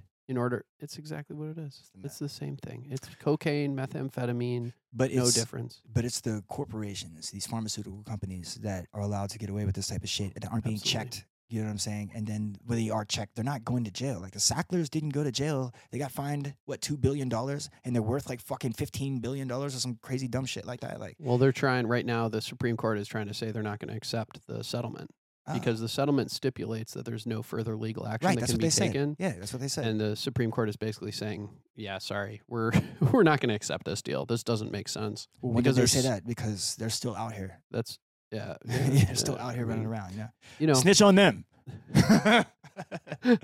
yeah. There's a new documentary that that just came out, and I'm trying to remember the name of it. It's not Dope Sick. It's a I saw newer Dope one. Sick. Yeah, I it's saw a that. newer one. But I'll definitely get a chance to watch it soon, and I'm excited for it. I think It's actually what my the second season of my animated series is all about. drugs. So let's talk a little bit more about the animation and things. So are you drawing anything for it? Or Yeah. are you doing like the storyboarding? Yeah, actually. So the way the animation goes, the what you've seen is Act 1. So that's episode 1 through 3, right? And that is done by the lead animator on that is a woman named Molly Wright, and she has worked on the very popular Meat Canyon series. If you are familiar with any of that stuff online, it's huge on YouTube. It's like all the really gross, anti-animation. It's really cool. She's done a lot of the stuff for them. He had a show that was really good. It was about monsters. I forget what the fuck it was called. It's out of my brain. But she worked on a lot of good stuff, and she was able to create a team that was really good out of people that worked for like Midnight Gospel on that show on Netflix. I don't know if you're familiar with that show. It's pretty cool. You should check it out. And a lot of animators from just independent projects. And with that team, that's how we were able to formulate the first act that you saw. So what I do is I record the music, I arrange the music, I do some of the composition where it's necessary. And, I get into the mixing along with Ivan. I bring Ivan in for the mixing to make sure I don't fuck it up too bad. Because you always need to have another ear there. Sounds incredible. Thank you. Yeah, like the sound quality, the mixing, the mastering, whatever, sounds fantastic. Thank you. I always think that it'll be better. It'll be better. But I appreciate that because we did put a lot of time into it. I'm striving for a level that I just haven't quite reached yet. So it makes me feel good that you were at least able to enjoy that, It was a lot of mastered- trumpet. Well, it was a trumpet album, like I said originally. He came to me, and then after we developed 9 songs, it was like, well, these are, like, how the fuck do I get somebody to care that I made a jazz album? Like, nobody's gonna give a fuck That's about so this cool. trumpet album. That's right? so cool. Yeah. So- So it's like the idea of doing a big music video, sort of, and then you're Yeah. like, wait a minute, like we could. Just do them all. Fuck it. You're like, Go this is gonna further. cost you Lemonade. It's gonna cost you $300,000 fucking dollars. And I'm like, okay, I guess we'll take it one chunk at a time. You know what I'm saying? So Wow. yeah, so we got there. So are you the producer, or what Yeah. do you? Yeah, I am. And then what happened was I got through this first act, and I did it on the budget that I had, and the artists all put in great work. I mean, you saw it, and then we were not able to do Act 2 with that same team. We just had different ideas about what needed to be done, and so we just amicably parted ways. We had completed Act 1, so it allowed me to separate the project into different parts. So rather than releasing just the first 3, because once you're done, I don't know if you felt this way, but once you were done with the first 3, it's like, well, what the fuck happens next? Like, I want to keep going. There's Like, where is it? definitely a cliffhanger. They're all cliffhangers. I've written Yeah. them that way. So I was not wanting to release it without having the second 3 done, and then the third 3 at least somewhere in the wings. So I saw that the guy who did the Boondocks, Carl Jones, the guy who did the animation, he was running around doing a press tour because he started a new animation studio where he was looking for young black creatives who had original stories, that had a budget, that wanted to just get their foot in the door and just couldn't quite do it. And here I had experienced frustration where I just couldn't get my shit done because people weren't like understanding it or whatever differences I was having with that team at the time. Yeah. So I listened to his interviews. I was like, he's talking about me. This is me. I feel it. I got that feeling. See? And I fucking just emailed them the shit. And, told them what I was doing and told them what I was looking for. And they emailed me back and said, yeah, let's have a chat. We had a couple of meetings. We went back and forth, Zoom meetings. I didn't have to like fly out to Hollywood or anything. They're in Hollywood. They're in Hollywood and Vegas and Chicago. And I just didn't have to like make any trips. So that was really good. I didn't have to leave Pittsburgh to have these like huge meetings. Like if I had moved to LA, right? Just to give you an idea, if I had moved to LA, these were the people that I wanted to be getting the attention of and working with. So like I would have spent all this money and tossed everything up just to go to LA and then be, living in a car, or sleeping on floors or whatever, just to like do whatever opportunity I could to meet these people that I am hooked up with now and working with, and I'm still in So Pittsburgh. cool. But, so that's really cool. But you weren't. Oh, go ahead. So what I was saying is, so that's how I ended up signing the contract with them, and now, I have Carl Jones working on my original animated series that features Pittsburgh shit. So that's really cool. That's amazing. Along with these jazz musicians that are like legends in Pittsburgh scene, because Ian Gordon was able to say, hey, let me get my homies in here. So now we've got Tony Campbell, who was the youngest guy ever inducted into the Jazz Hall of Fame. We've got him, he's the saxophone. We've got Ben Opie, who used to be a music teacher at the high school I went to. They used to yell at me for running around in the halls. Now here we are, he's on my album, playing the bad guy. Like, it's fucking amazing, He's, is a professor at CMU and plays all these crazy shows and has the hottest jazz band. Like, he's got one of my favorite jazz bands, the Thoth Trio. These guys are fucking insane. So, Pittsburgh Jazz, shout out to the Thoth Trio. They're fucking amazing. But I guess long story short, because I'm rambling, is that I don't know what the fuck was I talking about. So you were talking about the project. That's how we ended up separating it into 3 different about parts. First act and the second that's act. How we ended up doing that. You were talking about how you were able to do it even from Pittsburgh, and you didn't have to go to LA. But right, you were in San Francisco at one point. I lived out there. That's another different thing. I wasn't out there doing I was out there doing cannabis. I had the way that the pipeline for me went was rapper, then producer, then media company. So I started a media company as a producer. I wanted to start a music video and prove that I could do that. I was working with Tom Larkin. Got to shout out Tom Larkin. Yeah, Tom Larkin. That guy doesn't get. He did one of the videos for Basic. I remember. He doesn't get mentioned enough. Maybe 2. Actually, I was on that video with him. I produced that video with him. That was my company, Lethal 412. The Pfeiffer the Inches or whatever. The one where Inches, that was him. One? That was him. That wasn't my company. That was just. Or Larkin. you did the one that the I was office, in. Were you in that? The office building? Not the office one. That one's crazy. That's with the blood and all the crazy shit. The murdering. It's an acronym. It's like WFITK or whatever. Like, that's the one. Yeah. Oh, you did that one? That one's sick. Yeah, man. I produced wow. that. Crazy. Yeah, it's like a horror movie. It's like a little mini horror movie. That's what I'm into. So that's the type of shit I want to do. You like Rob Zombie? Yeah, love Rob Zombie. I think that his directing is a little like heavy-handed. Yeah, big, no subtlety whatsoever. Zero subtlety. There's a lot of subtlety in your show. Yeah, which a little is too subtle. I wonder at times because I'm like, should I have put subtitles? Should I do this and that? But I feel like if you want to get it, like it forces you to get more into the music. You know what I mean? Like it forces you. I think storyboarding is the answer. So I don't know if you really. I did want my feedback or anything, but like have every single scene like tell a story. Yeah, that's what we've done. That's what we've done with the new ones, especially. So I've actually had to step in and do. You were asking what I do. I did the storyboards for the next 3 episodes myself. So dope. That required me to, get a fucking iPad, get Procreate. I don't really draw much, but I had to learn how to draw just so I can communicate it. And then I ended up doing the storyboards for all 3 of the next act, and they turned out. I think they turned out incredibly. Like, so I can't wait for you to show. Do you ever think about a graphic novel or comic book? Carl talked to me about that. He did. He said that. So my stepfather worked for Dark Horse and DC and Marvel and all that shit. So I've always been into comics growing up as a little kid. So I did have an idea about that. But right now, manga is like the big thing. Especially all of us blurs, the black nerd community. Like everybody's reading manga. That's like the big thing. Like motherfucking comics aren't even as huge as manga right now, which is strange, but whatever. And he was like, this would make a really good manga too, and maybe that would help promote it. But I think that making the animation itself is really the thing, honestly. Like, those are just storyboards. He's like, you could release these storyboards as a comic. And I'm like, nah, let's just crush it. Yeah, and plus, like, I don't need to see the boon. Musical. You're like, Yeah, the musical side is so important for you because that's such a big part of who you are. Having the song, and you're doing the beats, right? Like, you're making those. So yeah. And you've done a lot with your music, with the beats. I mean, I've seen the collaborations with RSK and with Yamez and with I've done collaborations with. There's a lot of people. Stuff out there. There is like newer stuff, more on the you know. electronic music side. With a lot of the newer music was all electronic. I was doing dubstep back when it just at first popped off, and that's thanks to Ricky Skullcrusher, RSK. My second guest. It's amazing, right? I hunted him down. Took a chance on me. He's the shit. How cool is that? He's the shit, man. He's the shit. I hunted him down because I didn't know how to produce it. It was like 2010, 9, something like that. 2010. And I was like, okay, this is cool. Borgor was the hottest dubstep shit out, so that was like the big thing popping. So like you might hear that.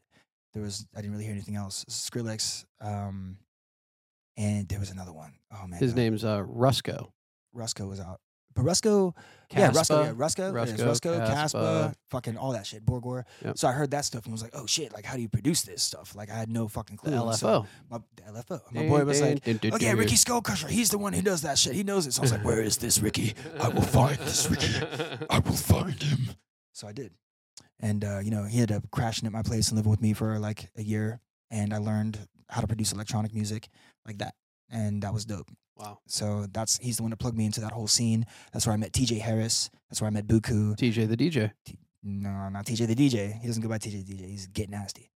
So, but he, was another really good friend of mine that I watched do a lot of huge things. My biggest electronic shows actually were through TJ.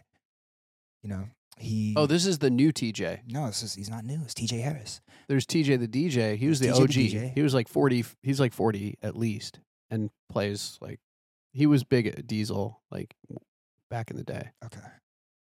Now there's a new TJ the DJ. He's not TJ the DJ. He's Get Nasty, and he's the shit. We're coming for you, Barbara. It's not that. It's just I didn't finish the story because there's a reason why. I was like, why the fuck was I talking about the FBI shit? They're coming for you, Barbara. It was because of they're coming for test. Is because they tried to assassinate my character, and that's why our initiative failed.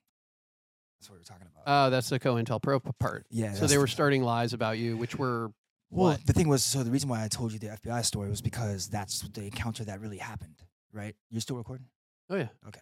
So that's the encounter that really happened. Was like, yeah, they came for me. Yeah, I was crazy online. Yes, I was doing that shit. But they, they were cool. And I hate to fucking be the guy on record and say that. You know what I mean? I really do. I fucking hate to be that guy, but I gotta tell you, like, they were cool. They were fucking cool. They didn't want any problems. Like, they just were assessing how much of a threat I was and if I was gonna do something stupid.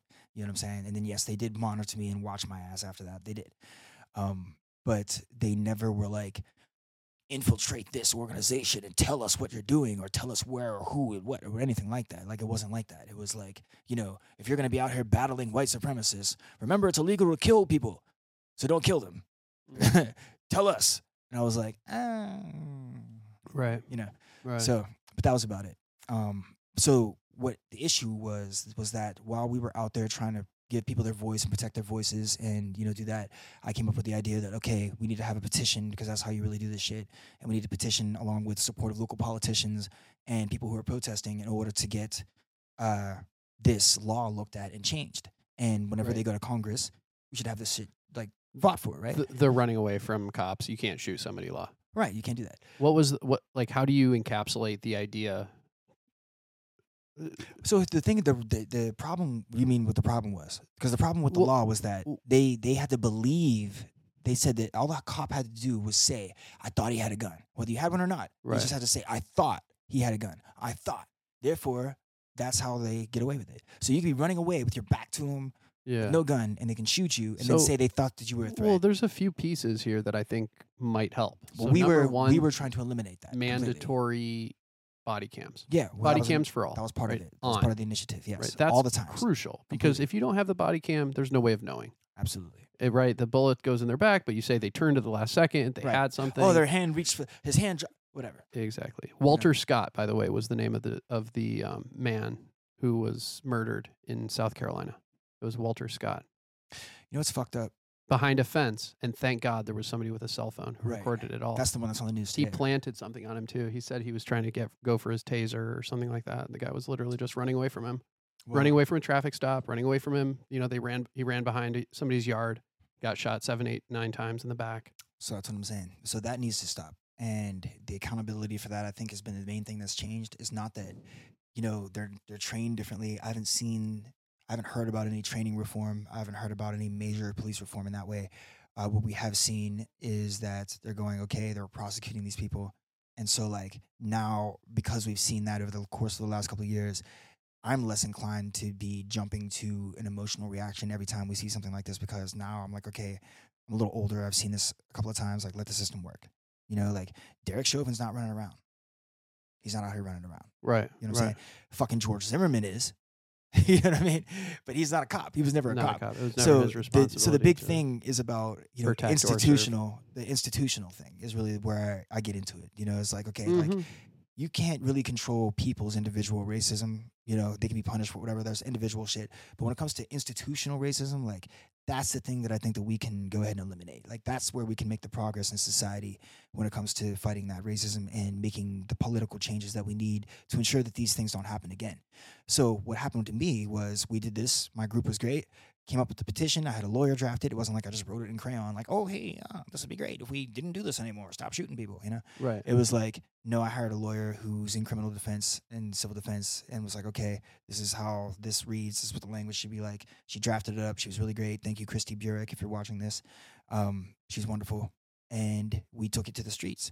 And as we would be at these protests, getting signatures and all this shit, suddenly the people who were leading the protests would be coming after us like, oh, yeah, you're fucking working for this, and you're trying to get these names to give them to the FBI and all this dumb shit. I'm like, what the fuck are you talking about? Like, what the fuck are you talking about? I'm like, where is this fucking coming from? Like, why would you think that? Like, and I was honest with the people myself. Like, I went online and told everybody that the FBI came and got my ass. You know what I'm saying? Like, I typed out a whole fucking public thing about it. So there was nothing like COINTELPRO. You watched that movie, Black Messiah, or Judas and the Black Messiah or something like that? No. With Daniel Kaluuya. It was fucking amazing. No. You should watch it. It's on Netflix. I'll check it out. Yeah. But it was crazy because it was about COINTELPRO and that whole thing that happened. But like, what you see is that, like, you don't see a guy going like, oh yeah, I've been talking to the cops. So like, yeah, the cops got me and now, you know, everything's cool. Like, you don't see that. They like want to shut the fuck up that the cops talk to them. You know, they want to shut the fuck up that even like was going down. Was it about Malcolm X? No, it wasn't about. It was about Black Panthers. It's about Fred Hampton. Cool. And fucking how he was betrayed and Huey Long. Huey Newton. Huey Newton. Yeah. I say Huey Lewis. I said Huey Long. I said Huey Long. I was going to say Huey Lewis. Huey Lewis in the news. Huey Lewis and the Newton. Huey Lewis and the Huey Newton. It was cute. Yeah, it was clearly Huey Lewis and the Newton. It's a new band.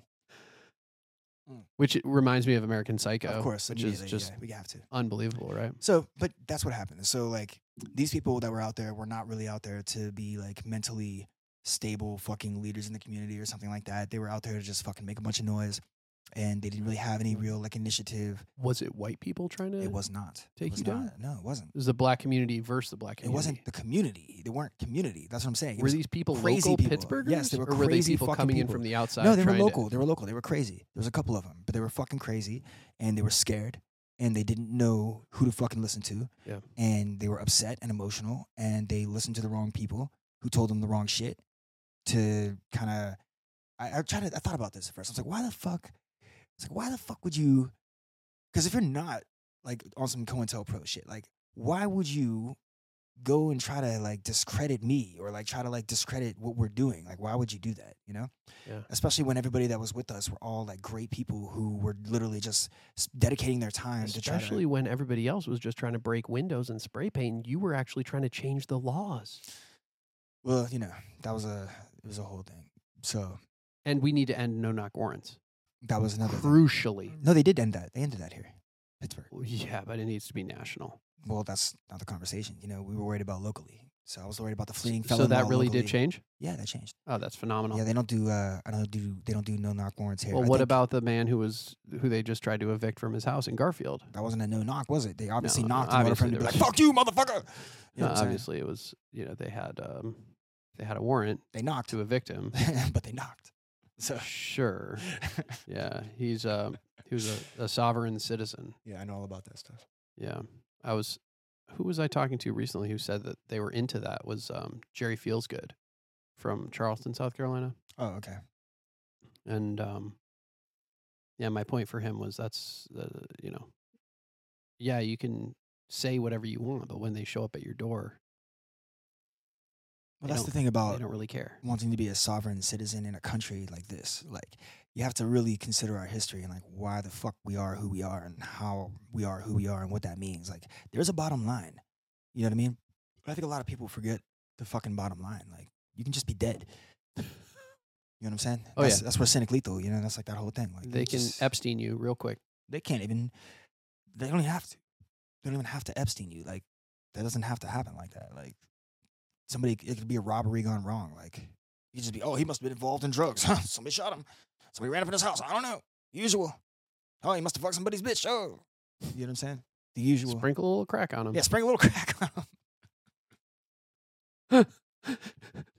Got it, Johnson. Right. So, but assassinating the character was all they needed to do, to make sure that the movement that we didn't have any teeth. So then it became less about that petition, and we rolled it over into the Biden, the election. So that was our last activist movement as that group was. We said, okay, well, fuck you guys. If you're gonna sabotage us here, then we're gonna register as many fucking voters as we possibly can, to make sure that we, do well this election. And so in Pittsburgh, I know One Hood was involved on the other side of town doing this type of stuff too. Yeah. They had a great measure of success where, due to the efforts of that group and groups like ours, we had more voters in this county at that point than any other election previously. So once we saw that, and once, Ed Gainey was elected and Yeah. all these things happened, like we saw that the change that we were fighting for, like, you can only do so much. Like, we could fight to put certain people in office, and then they got to do their job. My grandma would be very proud of you for organizing for the Democratic Party. She was a big Democrat in Pittsburgh for decades. I don't even like to identify like that, honestly. But that's what you were doing. You were working for the Democratic Party. But that was because it didn't make sense to work for anybody else. Like, it doesn't make sense to work for the guy that doesn't make fucking sense. Like, at least these people were like, hey, at that election, it was really interesting because it came down to, do you want to still have a country?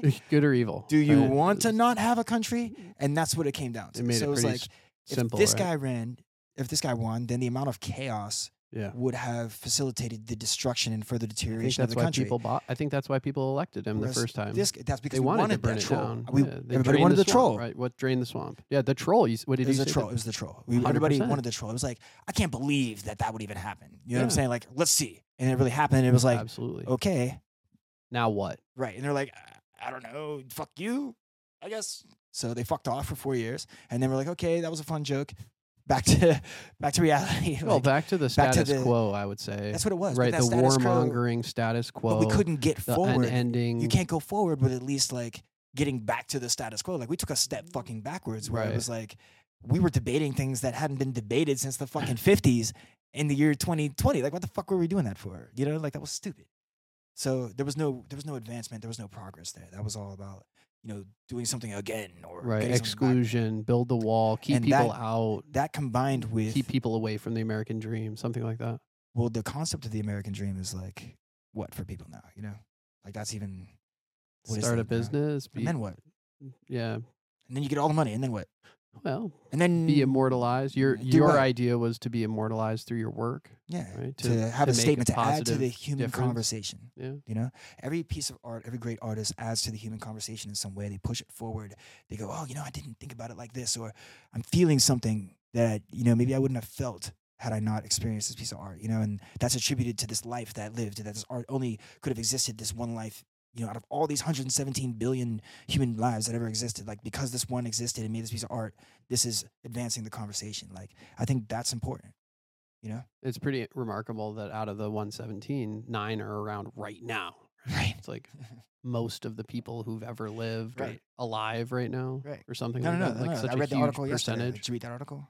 They discredited that. They said that fucking out of the people that are alive, like they said there's far more people that have died than are alive right now. And the reason why people thought that was because they figured that with easier life expectancy and things like that, and societies and civilization advancements, we would be able to sustain a larger population worldwide at a time. That would be larger than that. But they were doing the math, and the math is like 117 billion, like total human beings so far. Have ever lived, yeah, so far, type shit. Yeah, Estimate. and then the carrying capacity of the Earth for population is only 12 or 13 billion people think.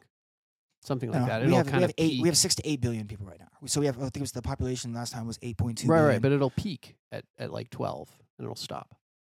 We don't know that. We don't know that because we don't know. Like we're mismanaging resources. You know what I mean? Like we're Oh, not doing. yeah. We are not being the most efficient human, you know, thing that we could be. Like I don't know if I want to be that efficient. Eating that Monsanto corn, is that what requires efficiency? The No. bricks of cockroach meat from the No. Snowpiercer? no, I think that having a society that values the natural way of things is like, so for example, There were only 20, 30,000 people living in the Americas, right? That wasn't efficient, but it was honoring the natural way of things. there was, but then they weren't prepared for what came. You know what I mean? Like Immunologically and militaristically. whereas we, the conquerors, we are prepared for whatever the fuck now. Are we prepared Unless for it's a war with virus. China? Are we, yeah. Are we, Unless it's a well, we did okay. We Are are we completely compared. worse than most of the other Do you know how countries? bloodthirsty we are? Only because of how unhealthy we are. No, we are so bloodthirsty. The bloodthirst of Americans is like unprecedented. Like we are the most bloodthirsty. We love it. We love it. Like we wish China would be like, fuck it, let's go.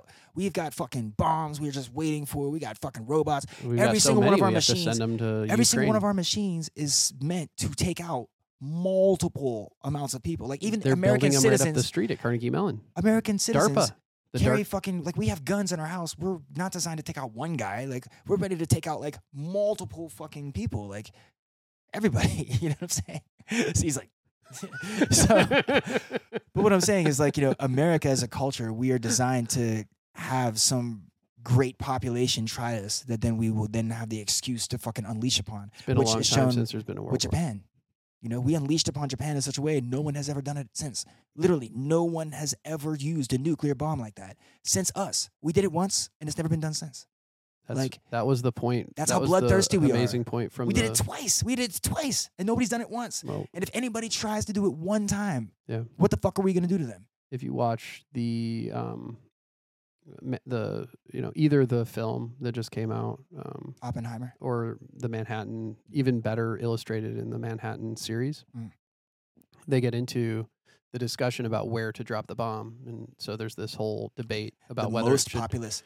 get dropped off in the middle of nowhere on an island, and obviously that wouldn't have worked. No. Right? That wouldn't have stopped people from using this technology. Somebody else would have done it, and so I'm not saying we did it right, but it is the greatest relative peace that humanity has ever experienced. Added to the human conversation, certainly, didn't it?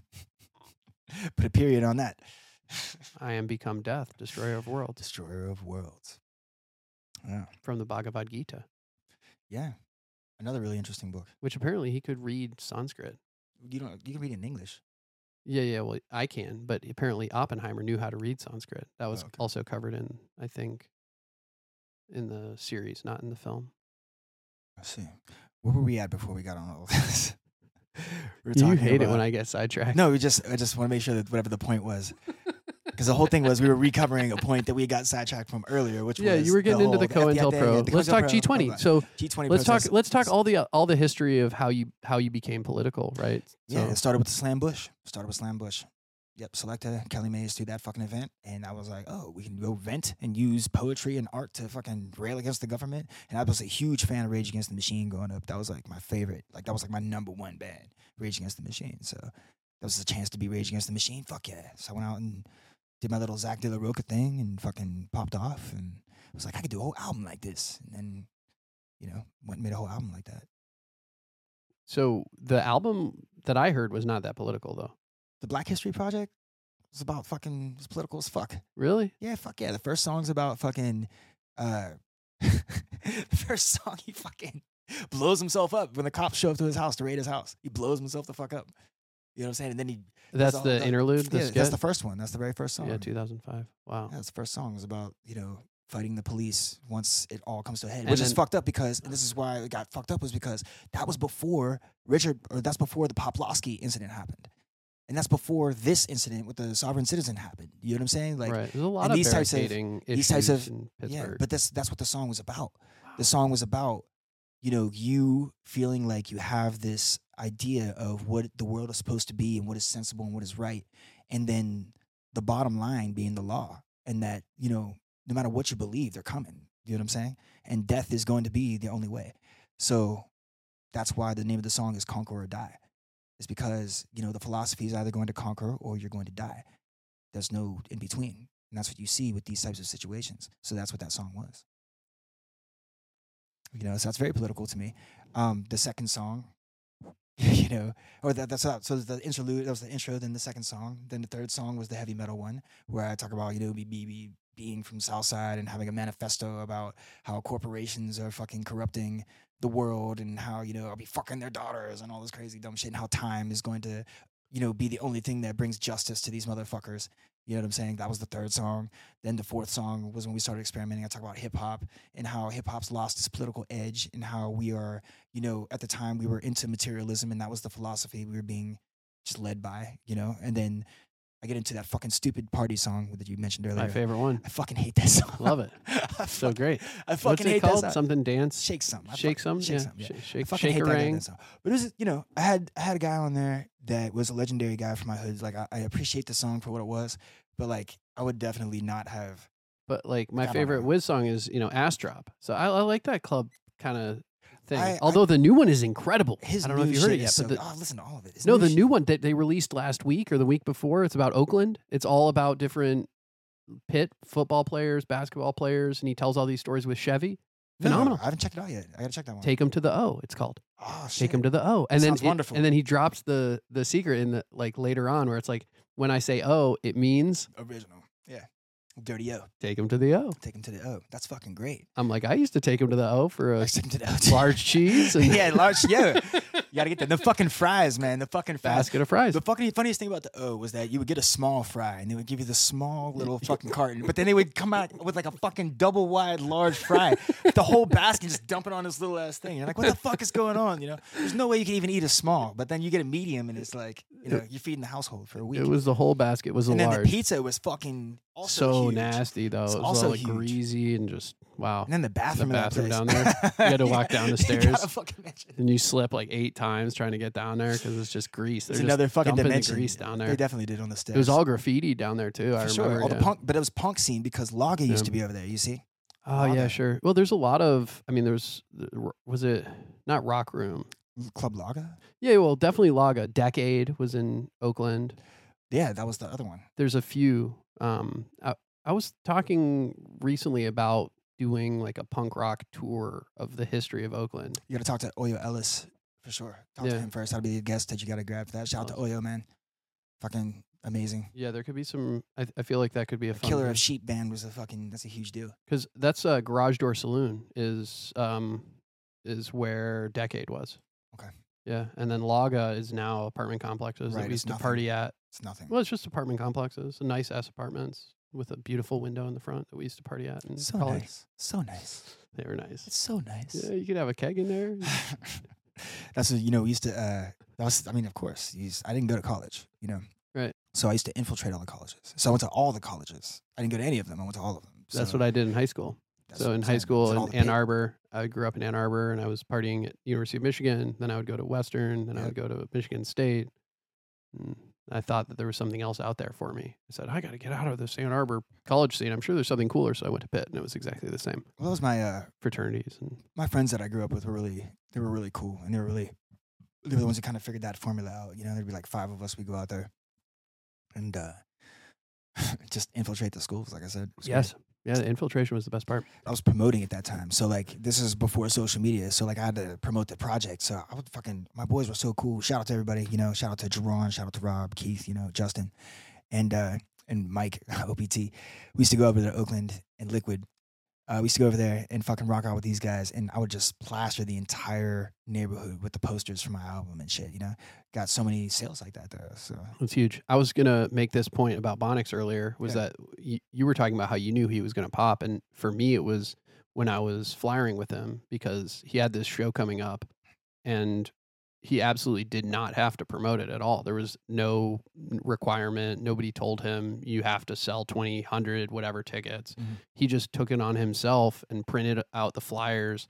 And I went out with him and we were putting them up around Oakland to just make the show better, just to make sure more people came. And I knew right then that he had this work ethic that was not going to stop. he's obsessed. He was always about this. Like, this was why. The same thing. That's what I was talking about earlier. Was like, you just know. Like, there's people that just, this is what they're about. This is what they're fucking here for. This is what they're gonna do. That's what it's for. I'm like a late bloomer. This project I'm working on costs hundreds. It costs a lot of money. It costs fucking tons of money. It costs more money than any music or rap project coming out of the city. It costs more money than fucking any art that I know of really coming out of the city, except for I don't know how much the orchestras cost. But- Expensive. They have good sponsors. Right, they have sponsors. Yeah. So I was very fortunate to link up with somebody that was one of the original investors in Imagine Dragons, and he believed in my project enough to toss me some money for that. So I just tweeted about Imagine Dragons you did? yesterday. Yeah, well, there you go. So, I wrote, Imagine Dragons is a terrible band with a worse name. hey, but they made money. You know what I'm saying? They made money. The guys that invested in them made some money. So Good. Yeah, I'm glad they made the money, but my God, what an awful name. Imagine Dragons. It makes me want to vomit. It doesn't make you want to imagine dragons. You're not imagining dragons. It goes They're with your great. necklace. They're great. Their music, that does not go with my necklace. What do you know about my necklace? What do you know about that? It belongs in like a little Dungeons and Dragons. You think when you see pentagrams that belongs in Dungeons and Dragons? Yeah. Oh, I can say that I have never seen a pentagram used in Dungeons and Dragons. really? Ever once. Never. So where did you come up with that? I don't know. It just reminds me of the occult and Yeah. like mythical. So Dungeons and Dragons, I guess, back in the 70s during the Satanic Panic, the Dungeons and Dragons was looped in with Satanism. Very there you much. go. Yeah, absolutely. Okay, good. So that's where you got that. That makes sense. Maybe. That makes perfect sense. But yeah, that's not what that is. That's not what that is. Wow. Phelan. Yes, sir. Dr. Gold. So who's Cynik Lethal? So that was the production name. I used to write Cynik as my graffiti name back in the day, which I can say now because I got arrested, so it doesn't matter. You know what I mean? That shit ran for years on the bridges and everything. It was great. And Lethal, I went to a party once back when I was a kid, and there was like this rocket scientist guy there, and he was like, it's a bunch of my mom's friends, whatever. And he was like, yeah, this guy's mine, man. He's fucking lethal. I was like 13 or something. And that just was like, oh, your mind can be lethal. Yes. And so when I became older, those were just, I slapped them together. So Deadly Philosopher. Plus, I was a fan of the Deadly Scraps. So, like, it just kind of made sense to me, Cynik Lethal, So, My buddy, I'm trying to get on this podcast really bad. One of my favorite MCs from Detroit and now living here in Pittsburgh, but I can't really out his like real name, but he used to have a rap name, Mystery Inc., which was then it was like cynical thinker, hypocritical drinker. He used some of those. It was interesting. well, there you go. But yeah, mine was just, it was a combination of that. Meant Deadly Philosopher. The mind is deadly. The seeking of truth of life. You know what I mean? And finding that truth might be deadly. And the pursuit of that truth is deadly. So that's what the name is about. The Cynics were a group of Greek philosophers that were all about just the truth of life and getting to it despite how you feel. You know what I'm saying? Like, fuck how you feel. Fuck your your feelings. This is what the truth is, Adjust your feelings to the truth, not the truth to your feelings, Wow, we need more of that. Well, that's what the name's about. That's where it comes from. So I've actually been thinking about a rebrand lately because my name Phelan is, I am who I am. You know what I'm saying? And people are like, oh, your name's Phelan. That's fucking So that's a lot easier than Cynik Lethal. Like, what the fuck is that? So I was thinking about it. I don't know. We'll see. They both kind of set you up for a life of crime, right? Yeah, but it is what it is. What is crime? What is crime? Thought crime. What is crime? Thought crime. Are you feeling, cleric? Are you feeling?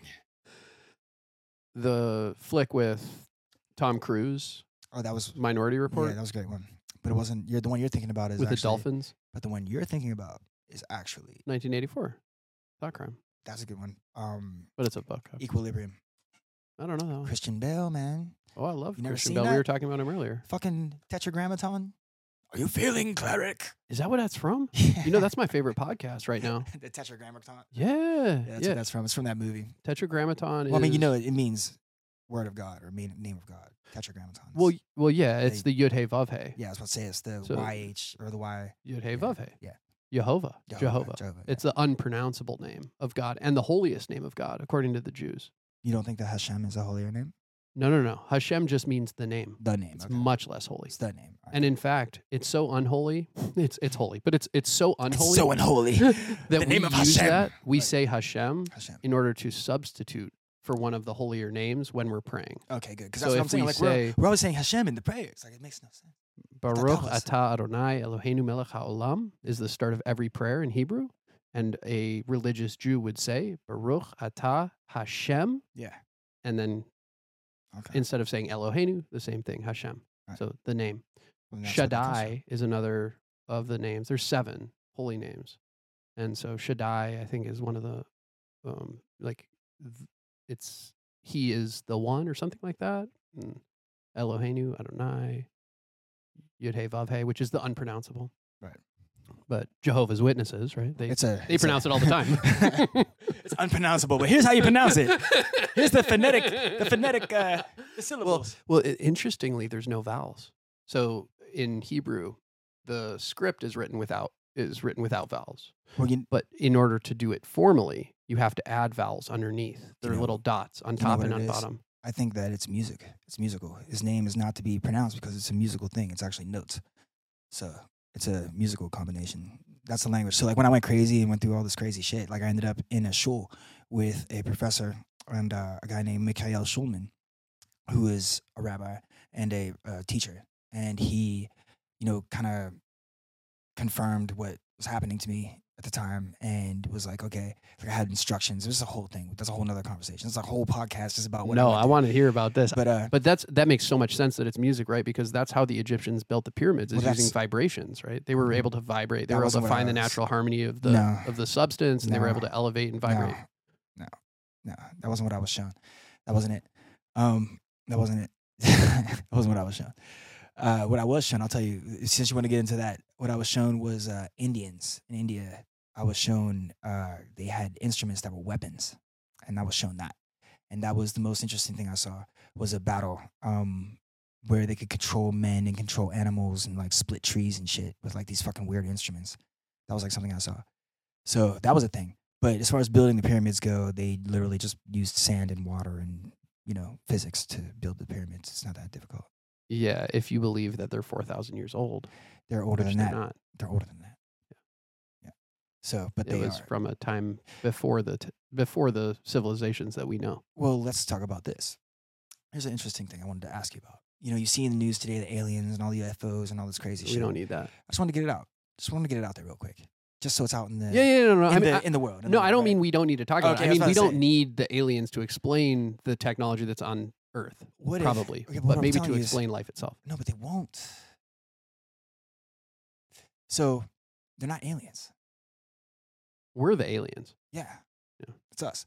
So what have we done? Look at our technology right now, right? As our technology advances as humankind, what do we use it for? War. Okay. But we, as a human, like we use it for war, sure, but we use it to find our history, to discover what happened as accurately as we can. And as technology advances, humankind, for some reason, can't let go of the past. We just cannot let go of the past. We have to know what came before us because that is what's going to shape what happens in the future, right? So what happens in the future of Earth, thousands of years or hundreds of years, whatever, when humanity is different than it is now? And they have technology that's different and more biodegradable than the technology we have now. And we have biotech and things that you just, in quantum tech and shit that we just don't know right now, right? What happens when we break time? You only break time once, right? So when you break time with your technology, it's like the internet. It's not just one civilization that can do it. It's everybody at that time can do it. And then everybody after that time can also do it because the technology exists, right?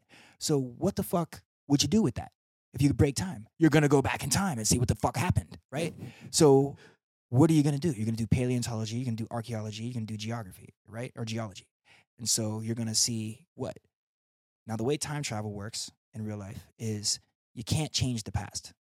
You can't, because whatever happened, happened, right? So if we were able to take time machines and develop time machines and go back in time, right, to see what happened in the past, just to record it, not even to do anything, not to fuck with anybody, not to fucking do anything, just to see what the fuck was going on because we want to have it for our own, human history recordings. Yeah.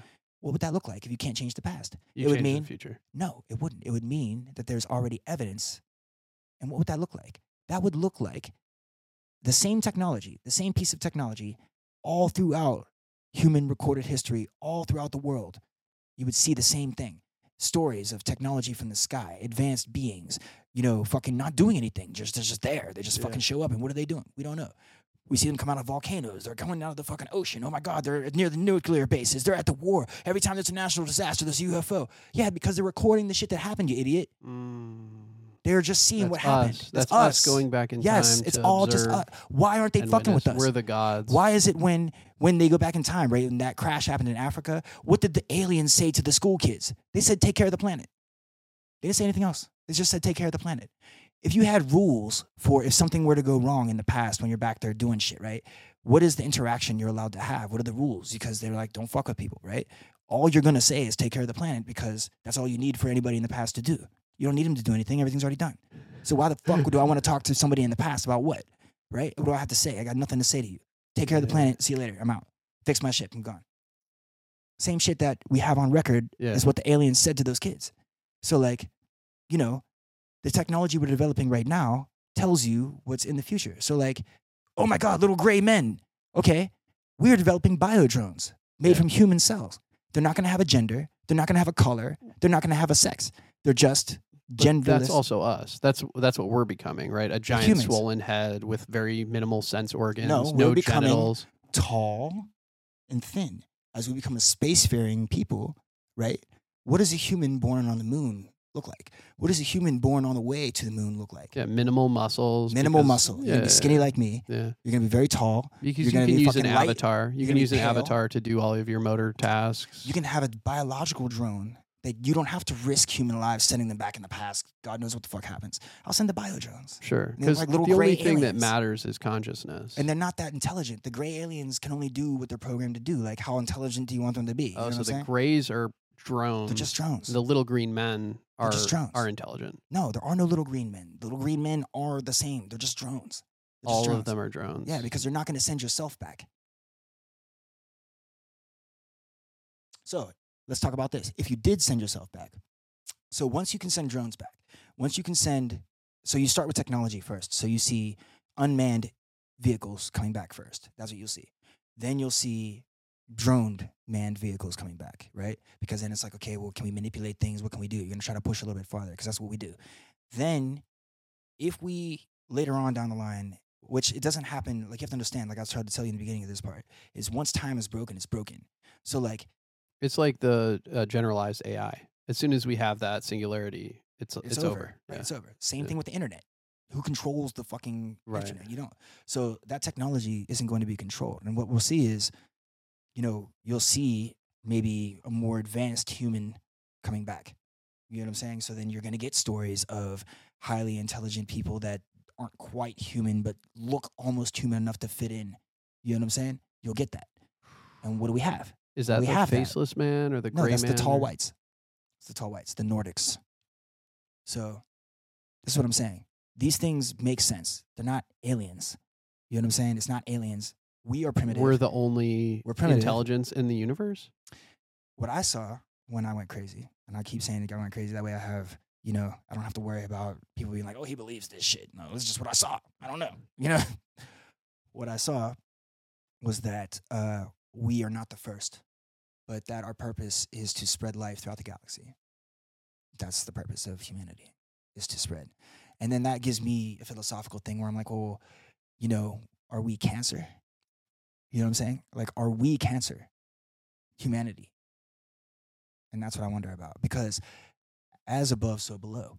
So just because we can't see with our microscopic technology yet, we can't see, like we use electron microscopes, but we haven't gotten down to like, we don't know if maybe there's something even smaller than a fucking electron. Smaller than a quark. Smaller than a quark. Yeah. We don't know. We don't know. We're there. We're developing it. But what I'm saying is like, we might find these galaxies are quarks, you know, like maybe we are in a cell, like maybe everything is just this infinite fractal fucking thing, you know? But I know that our purpose is to spread life because that's what we do. That's what we do. We can't seem to preserve life. If our purpose was to preserve life, it wouldn't be so destructive, right? So what have we always done? We've spread it. What has humanity done since its inception, you know, in the caveman days? Like, it's just spread all over the earth. Now it's spread through the earth. Okay, we're done here. We're just going to fucking spread to the moon. Oh, no, we spread to the moon. Okay, now we're spreading to Mars. All right, oh, we found a planet that's habitable fucking 2 light years away. Now we have technology. Let's go spread over there. Fuck it. And that's what we do. And we just keep consuming and destroying. Like, I guess maybe we are the cancer. What's the point of the universe if there's no intelligence to witness it? We are witnessing it. But if we're cancer, if we're negative, if we're I didn't say that was negative. Well, cancer isn't a good thing. For us, but we have our limited perception. Maybe cancer is necessary. You know? Maybe there's a balance. That's what this means. You asked what this means. This means balance. You know, we don't always understand the balance. The Vitruvian Man? What? Vitruvian Man, that's the Leonardo da Vinci. Yeah, the Leonardo da Vinci. Right. Yeah, Vitruvian, I believe. No, but I mean, like, maybe, you know, like, I've lost friends from cancer and shit. You know, I'm sure you have. Everybody has. And, you know, you think about, like, why did this happen to somebody that was so good? Or, you know, why does this happen to people that, you know, you like, why didn't it happen to somebody bad? Or why didn't it happen to this and that, you know? And you have to reach a point of, like, you kind of let go and realize that there is some balance that's greater than you, that maybe this happened here, but, you know, somebody was born here. You know what I mean? Like, you just never know. You There's know? cancer cells in all of us. It's immunological surveillance that's taking place. There's killer T cells that are always monitoring and patrolling for abnormal neoplastic cells. Mm. A single cell is no problem. There's hundreds of cancer cells inside of you right now, but they're being surveilled at all times by these killer T cells, and they're being tagged and destroyed. Well, whenever your immunological function becomes compromised because of poor diet, exercise, genetics, then you lose the ability to take care of those problems. Also, you know, you think about population control, you know, and like, that's a theory. There's no, well, not like, oh, it was an engineer, you know, we need population control. I'm just saying, like, we don't have any natural real predators anymore. You know, like, there's nothing but like sickness that really, unless we're in the ocean, that takes us out. Yeah, of course. But even then, you know, what, sharks, fish, whatever the fuck. But murder soup. But I'm saying, like, we don't really have those natural predators, so that becomes that for us. So the cancer, you know, the virus, those types of things. So, like, I want to go, why? But then you have to let go and be like, okay, well, it's greater. Do you think that we'll live much longer in the future? We have hundreds of years? We do. You mean like personally, or do you mean right, like humanity? Each individual? Okay, I was about to say humanity. Like 200 years. Survives. And no, yeah, for sure. I think that using technology, we will. Like, I think that now that we've discovered what makes things age, we are able to reverse that. I know that there's technology now where they're reversing aging in mice. I know that they are able to say that, okay, the reason why people age are because of telomeres, and now they're going to have technology that will be able to manipulate the length of telomeres or restore telomeres or do whatever they have to do there to, you know, prevent cell deterioration. Right. And so using technology, yeah, I do think that. And I also think that it's not just biotech, but mind tech that will allow people. I think that once we discover what actual consciousness is, you know, because that's a huge thing right now, especially with the advent of AI. Once we discover what that is, we will then have to choose, like, okay, well, where does my identity lie? Is it with my body? Do I need to keep my body young? And, like, do I need to spend the money to keep myself young? Or do I need to keep my mind sharp and my brain sharp and then be able to have enough money to download my mind into, or upload my mind into this, you know, this cloud that then I can choose whatever physical form I choose to have, or choose to exist digitally in a digital realm. But isn't that what we're doing right now? It's That's like what we're a on the little way to. upload. That's No, me and you right now. This conversation. This is a little mind upload, right? That's how I think about it sometimes. Right. Just like putting a little bit of my mind into the internet. Yeah, I'm like, I can't believe you let us have these conversations. This was one of the coolest ones for sure. Appreciate that. Yeah. No, you've like really seen a lot of things, and obviously you have thought about this a lot, right? You've thought about life, and it's because of death. You know, I lost what, like 30 something people in the last 5 years, 4 or 5 years at least, and that's not counting the living ones. I lost a lot of living people too. You know, shout out to all you motherfuckers, all you living friends of mine that don't talk to me anymore because they thought I was crazy. You're Which I am crazy. They were right. You guys did well. It was a good idea. I hope you're better now. I think that you're a real artist, and that you've overcome a lot, and that you're a real asset to Pittsburgh. I'm glad you're here. We'll see. We'll see what happens. I'm going to get this done. You know, I'm going to be releasing the merchandise. I plan to do a lot of live shows with jazz bands, so you'll be seeing that, where I'll be hosting that. You'll see the ritual, where I am continuing to bring money and put money into the pockets of Pittsburgh hip-hop artists and introduce, you know, crowds to artists that are kicking ass here.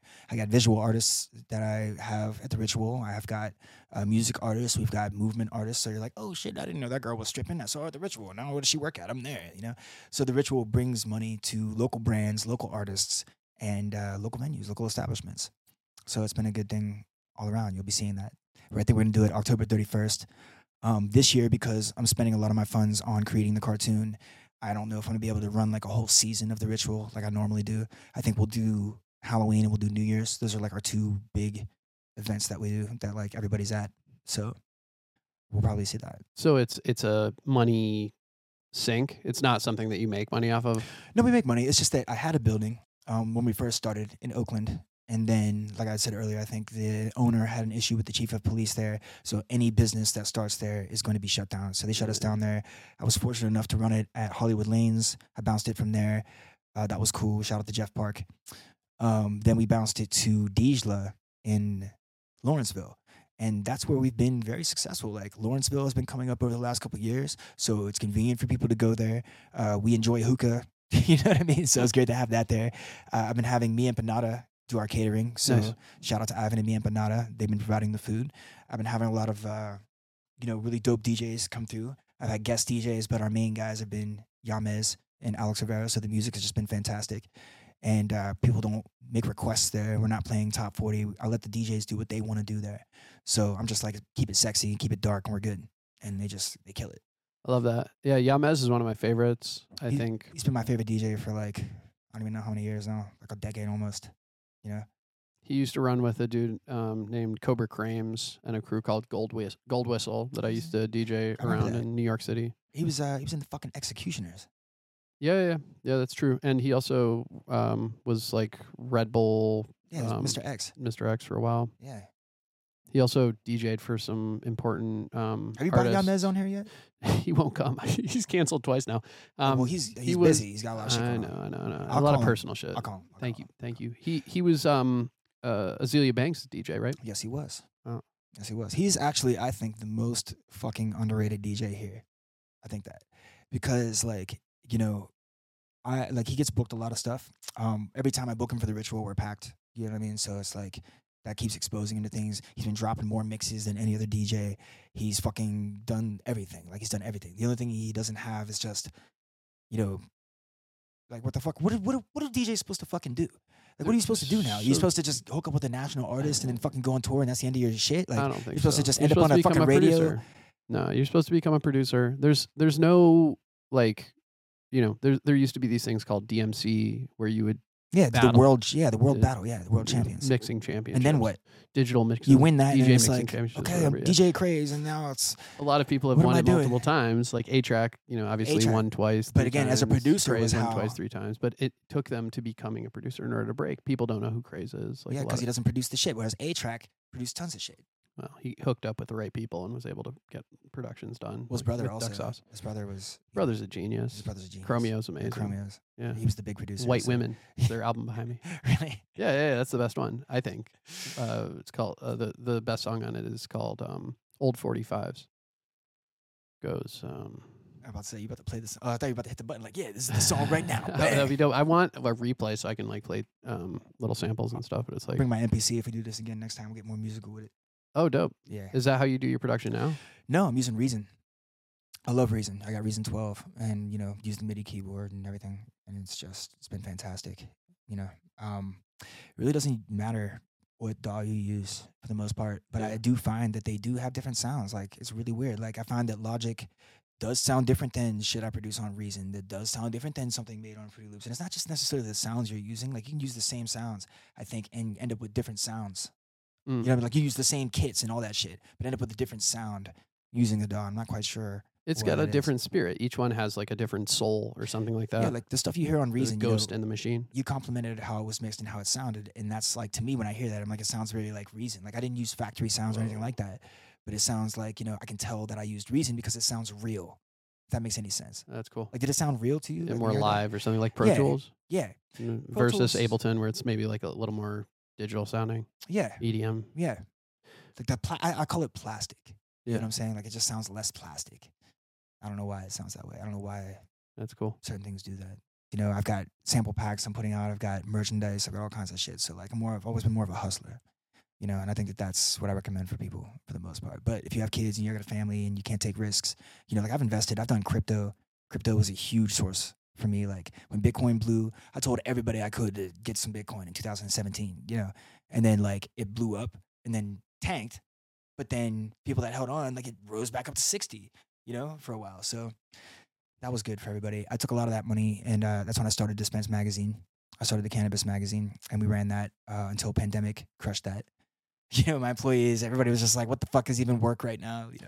So everybody just kind of went their own ways. But we still have the brand, and I still have it, and it's still, like, if I got an investment, I could revamp my magazine tomorrow. You know what I mean? But crypto was definitely the best way to take care of all of that.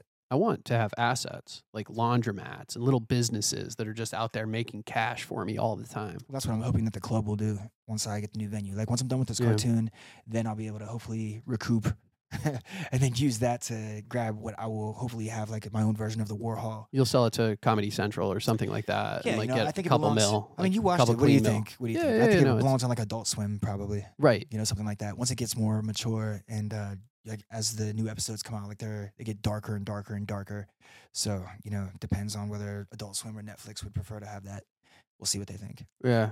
So, Well, is there like a strike going on right now where you can't work with certain people and there's things? no writers. It's like, there's no writers on this. I'm not a union writer yet, so I'm not a part of the WGA, so I don't have to worry about that. Okay. Carl didn't do any writing or anything like that on this, so he's not beholden to that. He can still strike, and he's not breaking the strike by working on this or anything like that. Got it. There's nothing about this that's related to the strike. If anything, the strike should hopefully put us in a position as creators to earn more than we were. So, like, rather than me showing up at Netflix. And that's another thing. Like, my situation's a little unique. Like, when you show up to these meetings, you're showing up with an idea and no budget, and you might have, like, a pilot, maybe. You're not going to show up with several episodes of something. You're not going to show up with a whole, like, I've got these seasons written. Like, this is done. Here's everything. Yeah. So I think that's going to be an advantage that we have. We'll see. We'll see how the strike kills us or helps us. You can put them on. You gonna hate put 'em those? on. You hate that light? Go ahead. Yeah, the light's blinding you. You're used to being an all-star. That's all right. I like that better, actually. It looks way more like you. In a motor in the night. Yeah. Get that revved up like a deuce. What the fuck does that mean? It's something about a motorcycle, right? Is that a motorcycle? I think. What's a deuce? A deuce is like a deuce. She's my little deuce coupe. You don't know what I got, right? I guess. Isn't that I'm asking. a song about a like a tuner or something? I guess. Like a hot rod? Perhaps. So there it is. Revved up like a deuce. A motor in the night. Revved up like a deuce. You know, the roamer in the night. Is that what he says?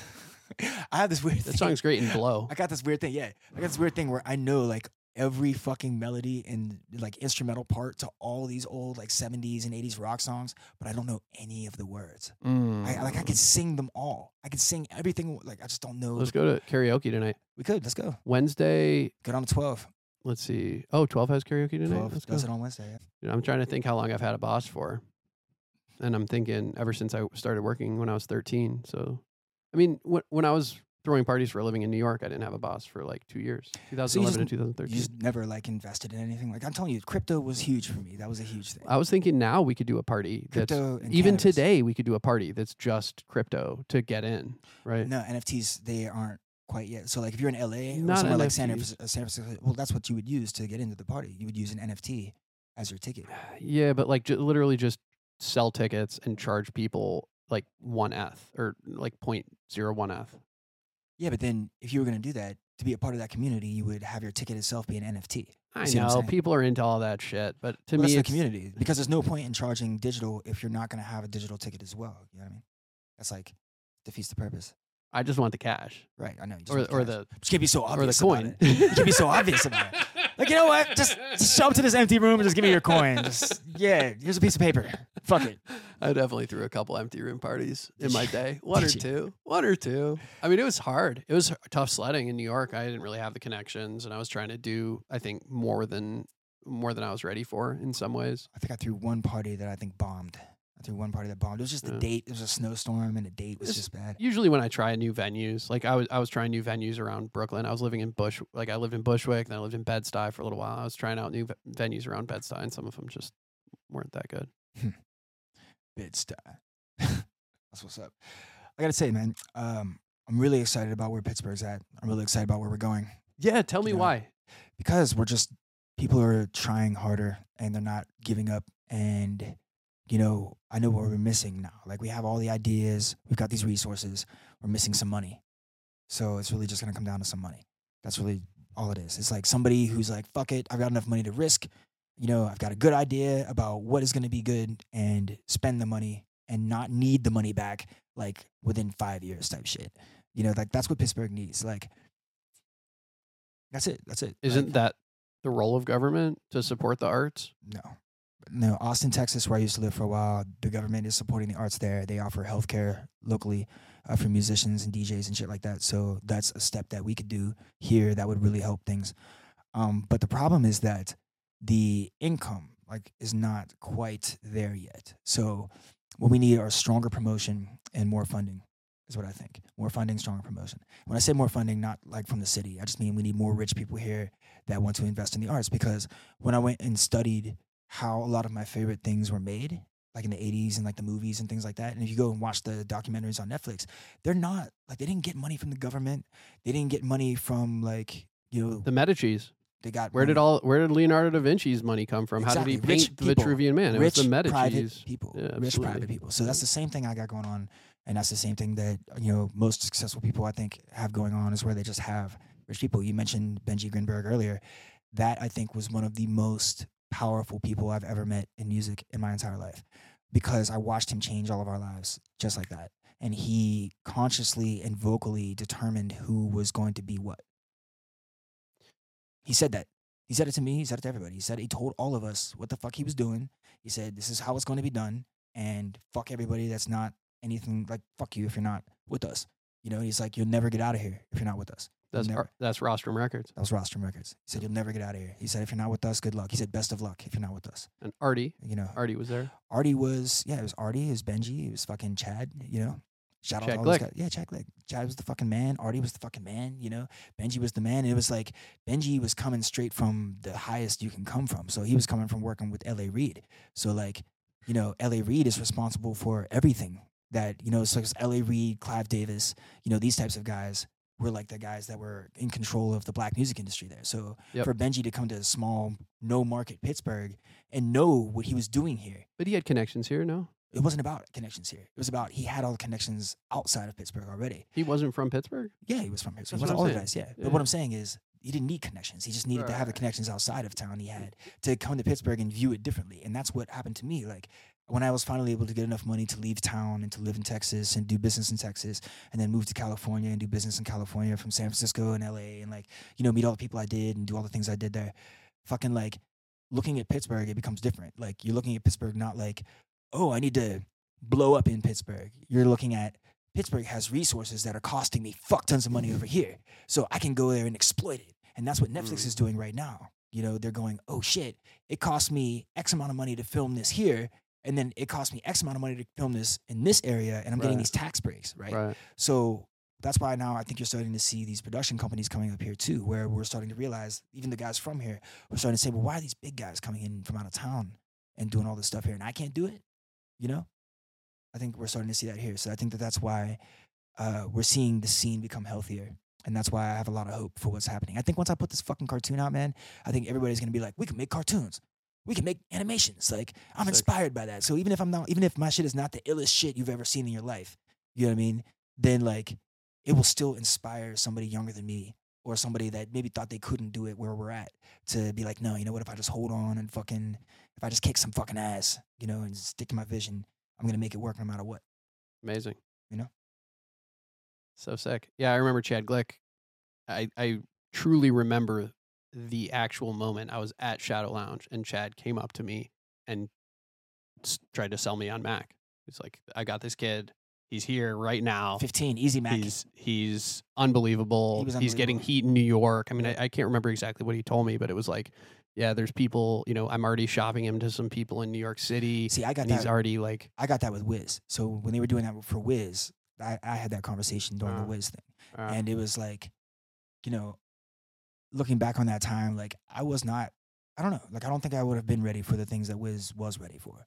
Looking back on it now, like I wanted all of those things, I thought that, but the music I was making was not that level. Like it was darker, like it was more political. The stuff he was making was like very, like once he discovered that, oh, I can be that weed rapper, I can be the new Snoop Dogg, run with it. Like that was a break for him. That was amazing as an artist to be able to have that freedom and know that like that's what I'm going to be. But even Snoop wasn't Snoop until Wiz came along. What are you talking about? Are you crazy? Snoop wasn't talking about marijuana culture the same way that Wiz was. Are you fucking insane? On the same level? I think that you're insane. What song? Nigga, you never heard of The Chronic? Okay, The Chronic was a Chronic Dr. Dre album. Starring who? I mean, yeah, he's featured on it, but what song? What song glamorizes the use of marijuana in the way that Wiz and then has. Doggy Style, everything is talking about the Chronic and smoking, rolling down the street, smoking endo, fucking sipping on gin. Like they mention it, but they didn't make it a lifestyle the way Wiz did. That was a lifestyle. That was it. Kid every Cudi, single day. Every single day. Wiz Khalifa and Kid Cudi, and Odyssey. You have to understand. The three of them changed the game in terms of marijuana's. They did not. Listen. Significance. No. In the you culture. got to take it. If you're gonna go in cannabis and culture, right? That's what I'm saying. Cannabis culture. You got to go back. You're gonna go back to your Cheech and Chong is where you're gonna start at. Sure. Right? Up in smoke. Yeah. You're gonna come back. You're gonna go up to that. Okay. Cool. Where was the next thing after that? You're gonna see Snoop Dogg. That's where you're gonna end up at. You're not gonna go from Cheech and Chong and end up at Wiz. You're gonna go Cheech and Chong and end up at Snoop Dogg and Ice Cube and that whole fucking thing. They were smoking fucking weed. That was part of the culture. It was just what we did. Like that's just how it was. You know what I mean? Like it wasn't like this is something to be. They weren't able to get it legalized across the country the way that the current movement has. But the movement is not responsible for what happened, I don't think. How can you be sure? Because where were they when I was writing the law? They weren't there. I was there. You know what I'm saying? I was in the room writing the law with the people who were writing the laws. I was the one working on the amendments. I was the one there with them. I was the guy who was involved. They weren't there. So like, you know what I'm saying? That's what I'm saying. But don't you think that the music made a difference? Don't you think that it impacted people's impressions of what this is and the fact that it's actually the safest drug, the fact that it's much safer than alcohol, the fact that it helps a lot of people, that it is medicine, that it's very clearly not the demon marijuana, that word, which is so racially charged. But you don't think that was in Reefer Madness? But you don't think that everybody already knew that? You don't think that it was like, see, when it comes to cannabis, it was like, the public already knew everything. And now we're waiting for the government to catch up. And we had a lot of pressure on there. And you think that the music, you're saying that the music did that. You think music people didn't helped. know? The people didn't all know. The music helped. Bone Thugs. They were another one that was all weed. Bone was big. All weed. You want to talk culture. Let's talk about John Sinclair. Let's talk about the White Panther Party and the Hash Bash in Ann Arbor, Michigan, where I was growing up. I don't know about it. I'm unfamiliar. Check it out. That's High Times Magazine. Oh, okay. That's Yeah, it's worth checking out. Okay, I'll definitely. I mean, I know Dave about, Chappelle on I was stage about to say, I know with about- John Sinclair, Hash Bash 2003. It's a whole thing. But again, these are, like I said, it's like it's not just any one like thing. Like all of these things combined. It bubbled, right? Yeah, all of these things combined to do that. So like to take it back, when you say, "Oh, Snoop Dogg wasn't really the weed guy until then," like I completely, fully disagree with you. Yeah. Completely disagree with you on that. Like completely, 100%. Like Dave Chappelle and what Dr. Dre did and having weed leaves was 2001. He had a weed leaf on the his fucking album, cover. right? The name of the album was The Chronic. The whole fucking thing was about everything. Like everything It's was mostly about lifestyle in South Central LA is the way I would Oh, describe rather it. than making it so It wasn't but even about then, Cypress marijuana. Hill. Cypress Hill, I would say, did more. I would say Cypress Hill did more Like, Be than Real Snoop. was like one of the most influential people in cannabis in California. I think so too, and I think that the way he embraced it was bigger. I would say, but now it's hard to know because of how big he's become with his. But I will say that series, hotboxing with just Be to Real, clarify, we cannot I'm not taking can't anything equate the away. two. Well, I'm just saying I'm not taking anything away from Wiz's contribution to the cannabis culture. Like, amen. He is definitely huge. So I just don't want that to be misunderstood or anything like that. I'm just saying that I'm disagreeing with your statement that before Wiz, Snoop wasn't that.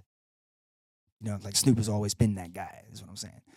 So for sure, and I think that the connection, the fact that Wiz was able to get on board with genius. Snoop, absolutely. That's the marketing. That's the team that we were talking about. Well, I think that changed the game for him, right? Because it allowed him to be accepted by an older generation. Absolutely. Before it was very much just the kids, but he was able to break through that and become cross-generational, multi-generational by tacking himself onto Snoop. That's true. I mean, there was a lot of really genius moves. High Dollar Sign, I think, was a great one. I mean, the acquisitions of Juicy J was that was amazing. You know what I'm saying? He's done a lot of really cool shit. He's done a lot. We could sit here and talk about all the cool shit that Wiz has done. He's done a lot of really cool shit. You know what I'm saying? KK. That's my favorite weed. When I lived out in San Francisco, I was a part of the Cookies Collective, and that. Oh yeah, Burner! Shout out to Burner! Shout out to Burner! That's a genius right there. That was a huge thing. Yeah. Cookies was one of the ones that I was fucking with for a while over there. So that's how I was getting all the KK and Sunset Sherb and all that crazy shit. Cadillac. A purple Cadillac. This is this is back there. The KK it was actually the best weed. It was my favorite weed out there. So it wasn't oh, I'm from Pittsburgh and Wiz is the best. It wasn't like that. It was just this literally is the best fucking weed. It was the best weed. It's the best. I liked it a lot. But yeah, shout out to all of them. Shout out to everything. Excited for the scene. Excited for Pittsburgh. Excited for the future. The venues that I'm excited about. I like Mixtape. I think they've been doing some cool things. Yeah, that was a really cool. That was a really cool obviously spot. Brillo is doing a great job. Always legendary. And Spirit, got to shout out Spirit. Oh, Spirit is amazing. Because Spirit's where they the Shadow Lounge became pretty much Spirit. Justin gave them the blessing and all that, and all that shit that used to live at Shadow Lounge lives at Spirit. The spirit of Shadow Lounge is that Spirit continues. Maybe that's why they called it Spirit. Oh my God. Oh my God. Let's end it.